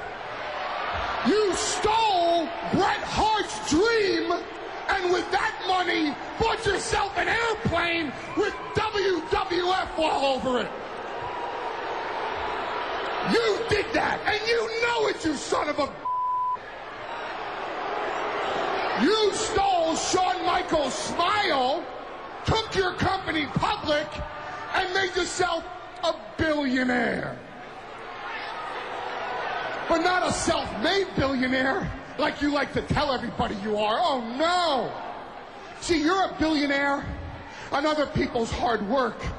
Your father, Vince McMahon, your father went around the country and shook the hand of every... You know I'm telling the truth, don't you? You know in your heart I'm telling you the truth, that your father shook the hand of every promoter in this country and swore to them that he'd never compete against them, that his son would never compete against them. And when your father died, you competed. And with your ruthless, merciless, take no prisoners attitude, you drove everybody out of business. Didn't you, Vince? You ran all the competition into the ground and you stole all their ideas and you made yourself a billionaire out of it. And you know whose ideas you stole the most, Vince? You stole mine. See, I don't give a damn about Don Owen and Sam Muchnick and Jim Crockett. I care about what you did to me and my family. How you stole my dreams. How you stole my legacy. How you stole everything that ECW represented. Because while Doink the Clown had a green hair and a rubber nose, Stone Cold Steve Austin was drinking his first beer in ECW, damn you. While Bobby Heenan and Gene Okerlund were dancing around singing Tutti Frutti, ECW was producing the edgy TV that you named Attitude. Oh, we got attitude. You got nothing, man. What you got is my ideas, and you stole my life, my money, my legacy. Screw you! Screw you and your family! I'll tell you something, your own children hate your guts, and on Sunday, your children are going to get even with you for everything that you stole from me, for everything that you stole from them. You flaunt your affairs in front of your wife. You flaunt your affairs in Playboy for your children to read. You...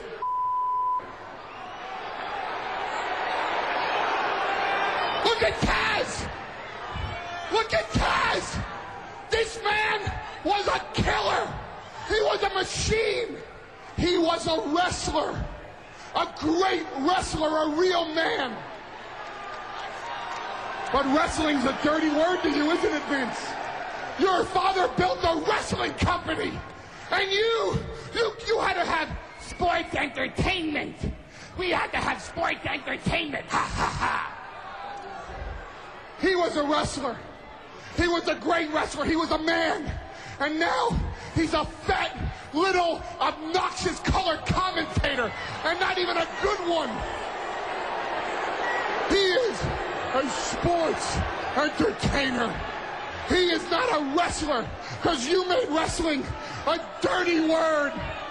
You made wrestling a dirty word, Vince. What kind of man are you? What kind of a man takes wrestling and makes it sports entertainment? A Survivor Series, you're going down. You're going down, Vince. I promise you, you're going down, and I'm going to watch it. What a great promo by Heyman. Truly one of the greatest of all time. Work, shoot, or shoot alone. That man could talk. Now let's head to our mailbag portion of the show. Let's open up that old school mailbag, btbwrestling@gmail.com. Send your questions, comments, and hate mail to btbwrestling@gmail.com. This week, Frank from Indianapolis writes to us, "Hey, Big Beck, great show. Big fan. I really enjoyed your themes the past few weeks. It's been really entertaining and exciting. I'm looking forward to hearing more themes and exclusive audio coming from you and Beyond the Bell on the SNS network. Go get 'em. It's go time. Quick question for you. What is your favorite shoot promo outside the CM Punk one within the past year or two? There have been a few that have come by, but which one is your favorite recently?" Thank you so much, Frank, for that email. Looking back at the past, I'd say year, shoot promo-wise, I believe from TNA Impact last year, the shoot promos between Mick Foley and Ric Flair building up to their matchup live on Impact was truly one of the greatest shoot promos seen in a while, because it got you feeling that emotion, feeling that hatred between the two, and it really wanted you to see the matchup between the two of them and see them go head-to-head, even though both of them combined are over 100 years old. It really made you want to see that match, and I truly feel that shoot promo style between the two helped create that buzz around this matchup between two older superstars that are way past their prime. So I'd go with the Flair Foley confrontation from Impact. So let's play that for you fans right now. Thank you, Frank, for that awesome question, and we'll look forward to hearing more from you on btbwrestling@gmail.com. Did you say you want to talk to Ric Flair, the wrestling god?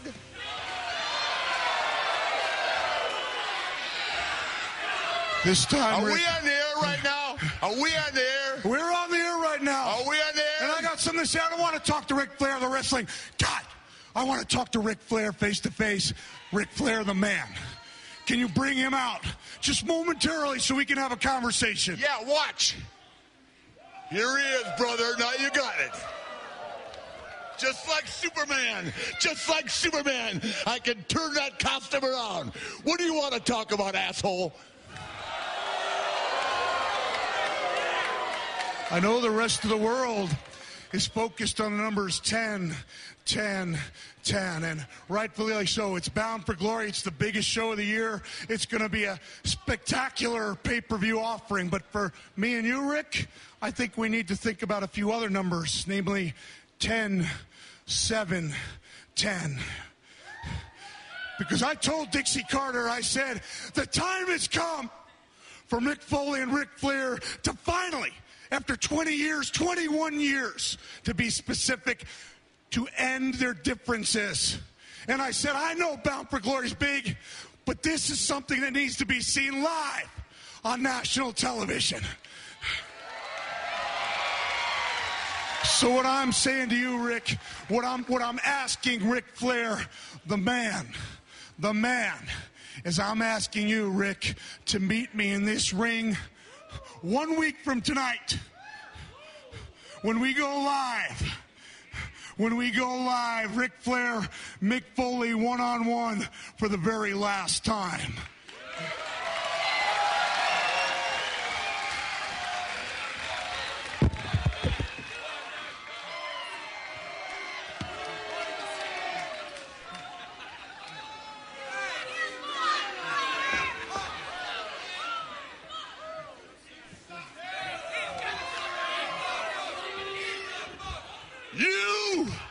You, the best-selling author, Father of the Year, Couch Potato, want to wrestle Ric Flair live?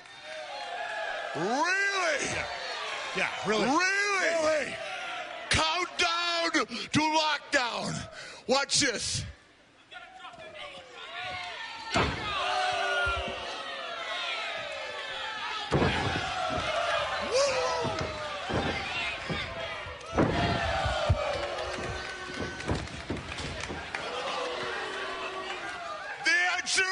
It's yes, you son of a bitch.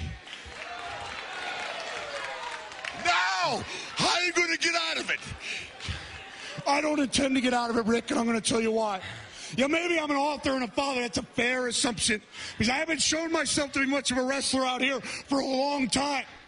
Hey, there was a book review, and a good one, from Publishers Weekly, the biggest of them all.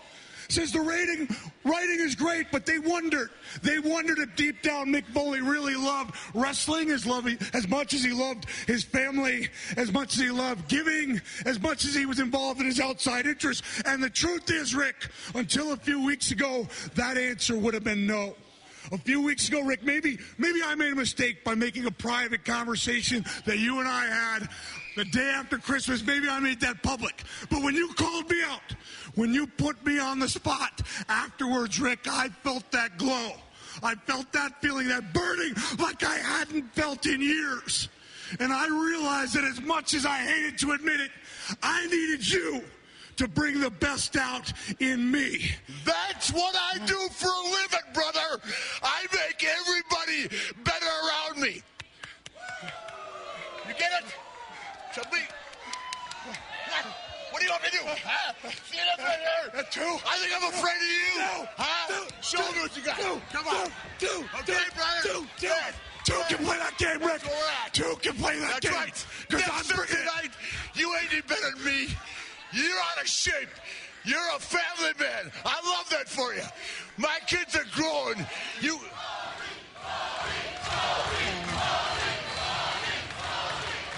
Do a big shot right now. It's good, doesn't it? It tastes good, doesn't it? Best shot right now. Best shot right now. Take it. Come on. Take your best shot. Take it and I'll drop you where you stand. You'll never drop me. Next Thursday night, I'm going to have my whole family. Just like last time in Orlando. Sold out at my retirement. I'll have my whole family there. Not for my retirement. To see the end of you. The end of EV2. You are EV2. You're their spokesperson. You're their guy. And one of your best friends, Tommy Dreamer, who I respect as a man, told me on this show that I am hardcore, you stupid bastard. Wait. How many years you been involved in this, Rick? How many years? 39. 39, and you're calling me a stupid bastard? It took you almost 40 years to figure out that you're hardcore. No. You are what this business is all about. I know. You are what hardcore is all about, Rick. I know. And since you returned to TNA, you've been standing on your own. You've been walking the walk, talking the talk like you haven't had a chance to in years. Is that right? Is that not right? That might be a figment of your imagination. Whatever I open my mouth, the whole world listens. No, you've been home selling books. There's been something different about you, Rick. You're renewed. You're a nature boy like I haven't seen in many, many years. So here, this is what I'm going to ask of you. I love that about you. I love the fact you got it back. Your balls are big again. Next Thursday night, I'm going to beat you with an itch knife. Hold on. I've been talking about standing on my own, and you've been doing it really well since you walked back here, and I feel like I've been coasting. So I'm just asking you, Rick, man to man, you've been in it 39. I've known you 21 of it. And I don't like you, but I don't hate you. If you were to put every emotion I have, resentment, jealousy, admiration, and you stirred it around in some toxic brew, I have to admit, Rick, I don't feel good unless I'm drinking of that brew. I haven't walked on my own in a long time, and I've been having trouble standing up. So this is what I ask you. Next Thursday night, live here in the Impact Zone. Yeah. You do me the favor of facing me, not just in any match. I want you and me, at long last for the last time, a last man standing match.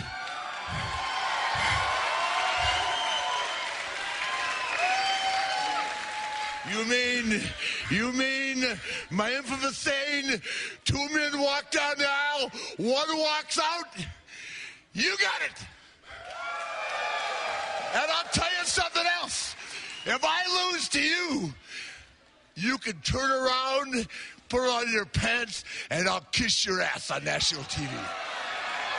And Ric Flair don't kiss nobody's ass. On Thursday night, that's going to change. Next Thursday night. We're going to change it around. Let's do it Thursday night. Let's do it. No, I'm not going to. This is... Woo! This is all... Woo!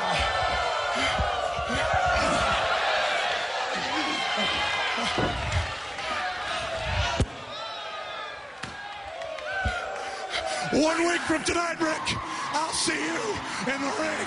Bye-bye! Bye-bye!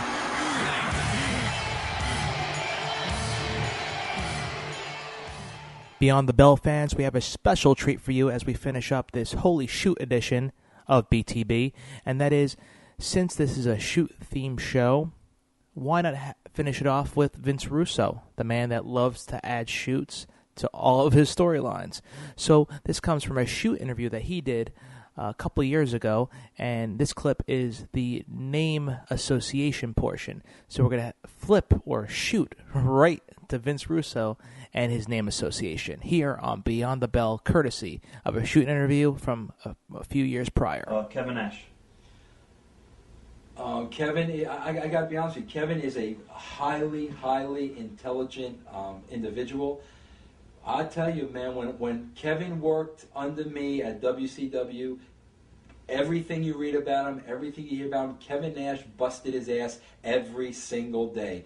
And that's what makes me laugh again about the internet, because those same people that bury Kevin, are they there? Do they see? I can tell you everything I asked Kevin to do, Kevin did. And every time Kevin was out there that I saw, Kevin busted his ass. And I have a great respect for Kevin. And again, he's one of the more intelligent ones. Scott Hall. I've not walked in Scott Hall's shoes. But, man, I could tell you this. When Scott Hall is on, Scott Hall is on. Obviously, he's got some personal problems. And I pray to God that, you know, he can take care of those. But when Scott Hall is on, man, there isn't anybody better. Shane McMahon? I think Shane is phenomenal. And I'll tell you what. Everybody wants to blame the writers of the WWE and why the product is. You know what? I don't blame them fully, because I think it's 50% writing. I think it's 50% of the boys. And if the boys worked like Shane McMahon, okay, the wrestling wouldn't be as atrocious as it is today, because what I see are guys putting on the same matches and going through the same motions that I saw them go through 10 years ago. The guys are not concentrating on making the fight look real. Shane McMahon is the best. Shane McMahon will put his body on the line. Shane McMahon will do whatever he has to do to make me believe for that 5 seconds, holy shit, this guy's going to break his neck. And if more of the people had that kind of an attitude, I promise you more people would be watching right now. Stephanie McMahon. My personal opinion is Stephanie is highly, highly intelligent. She has a great business sense. But when I worked with Stephanie, I personally never saw that creative end. I mean, when I worked with Stephanie, she was involved in the business, and we worked on some business things, but creatively, I never had the opportunity to work with her. I tell you what, though, I think Vince put her in a very tough spot, because that spot, bro, it's a no-win situation. Whoever is in that spot is going to take the fall. Bill Bush? Man, it's a great guy, but just in way over his head. Huh. Sean Waltman. See Razor Ramon. I mean, same thing, man. When he's on top of his game, phenomenal. Sting? Man, Sting's a gentleman. Sting's probably, and you know, this is coming from me now. I don't know how everybody else feels, but I would probably believe Sting more in a face-to-face conversation than anybody else in the wrestling business. He, to me, he was always very honest and very sincere, positive or negative. And because of that, I really, really respected him. Raven?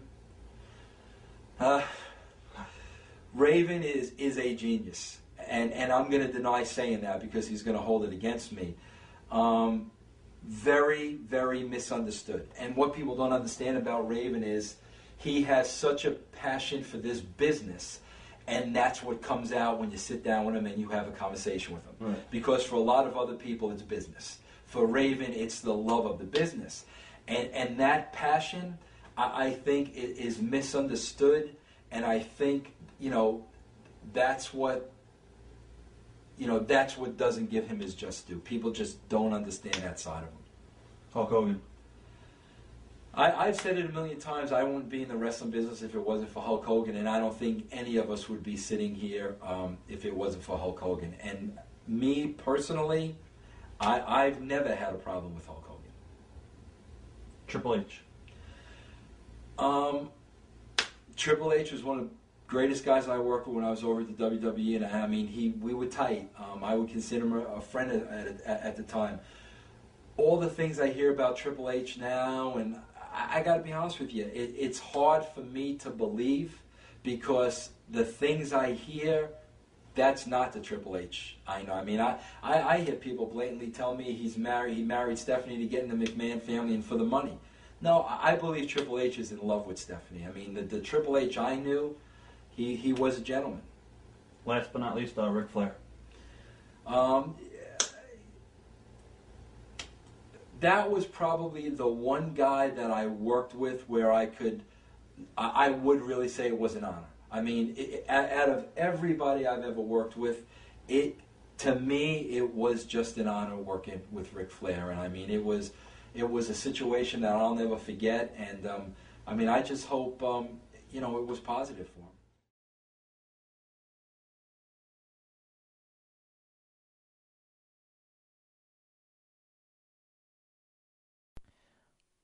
Well, nostalgia wrestling fans, that concludes this holy shoot edition of Beyond the Bell. I would like to thank each and every one of you for joining us here on the SNS Radio Network, also being streamed on podbean.com. You can check all the archive shows on SNSRadioNetwork.com, the brand new SNS Radio Network site, as well as podbean.com.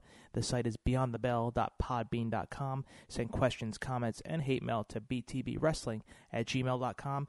Search my official website, www.ringannouncing.com. We can also hear audio clips from my other podcast, The Jetpack, as well as hear and see some video clips of me ring announcing some spectacular shows and famous stars throughout the entire wrestling industry. Also, there's some boxing and mixed martial arts clips as well. So that's www.ringannouncing.com, and tune in as well. Within the next few days as well, we should have an extra show for you BTB fans, as it's Beyond the Bell, the Bret Hart heel turn, the heel turn of the Hitman. One of the segments that was left out of our heel turn series was the heel turn of Bret the Hitman Hart, so there'll be a little Beyond the Bell extra for you fans, so stay tuned within the next few days. That should be uploaded with some interesting and exclusive audio as well from the Hitman, and we go back to one of his best promos of all time that was truly the antithesis of a heel turn, and it truly demonstrated the impact Bret Hart had on the wrestling industry when he turned heel, and it was so entertaining. So that's the Hitman heel turn coming up in the next few days. And also next week on Beyond the Bell, we have a spectacular program lined up for you fans out there.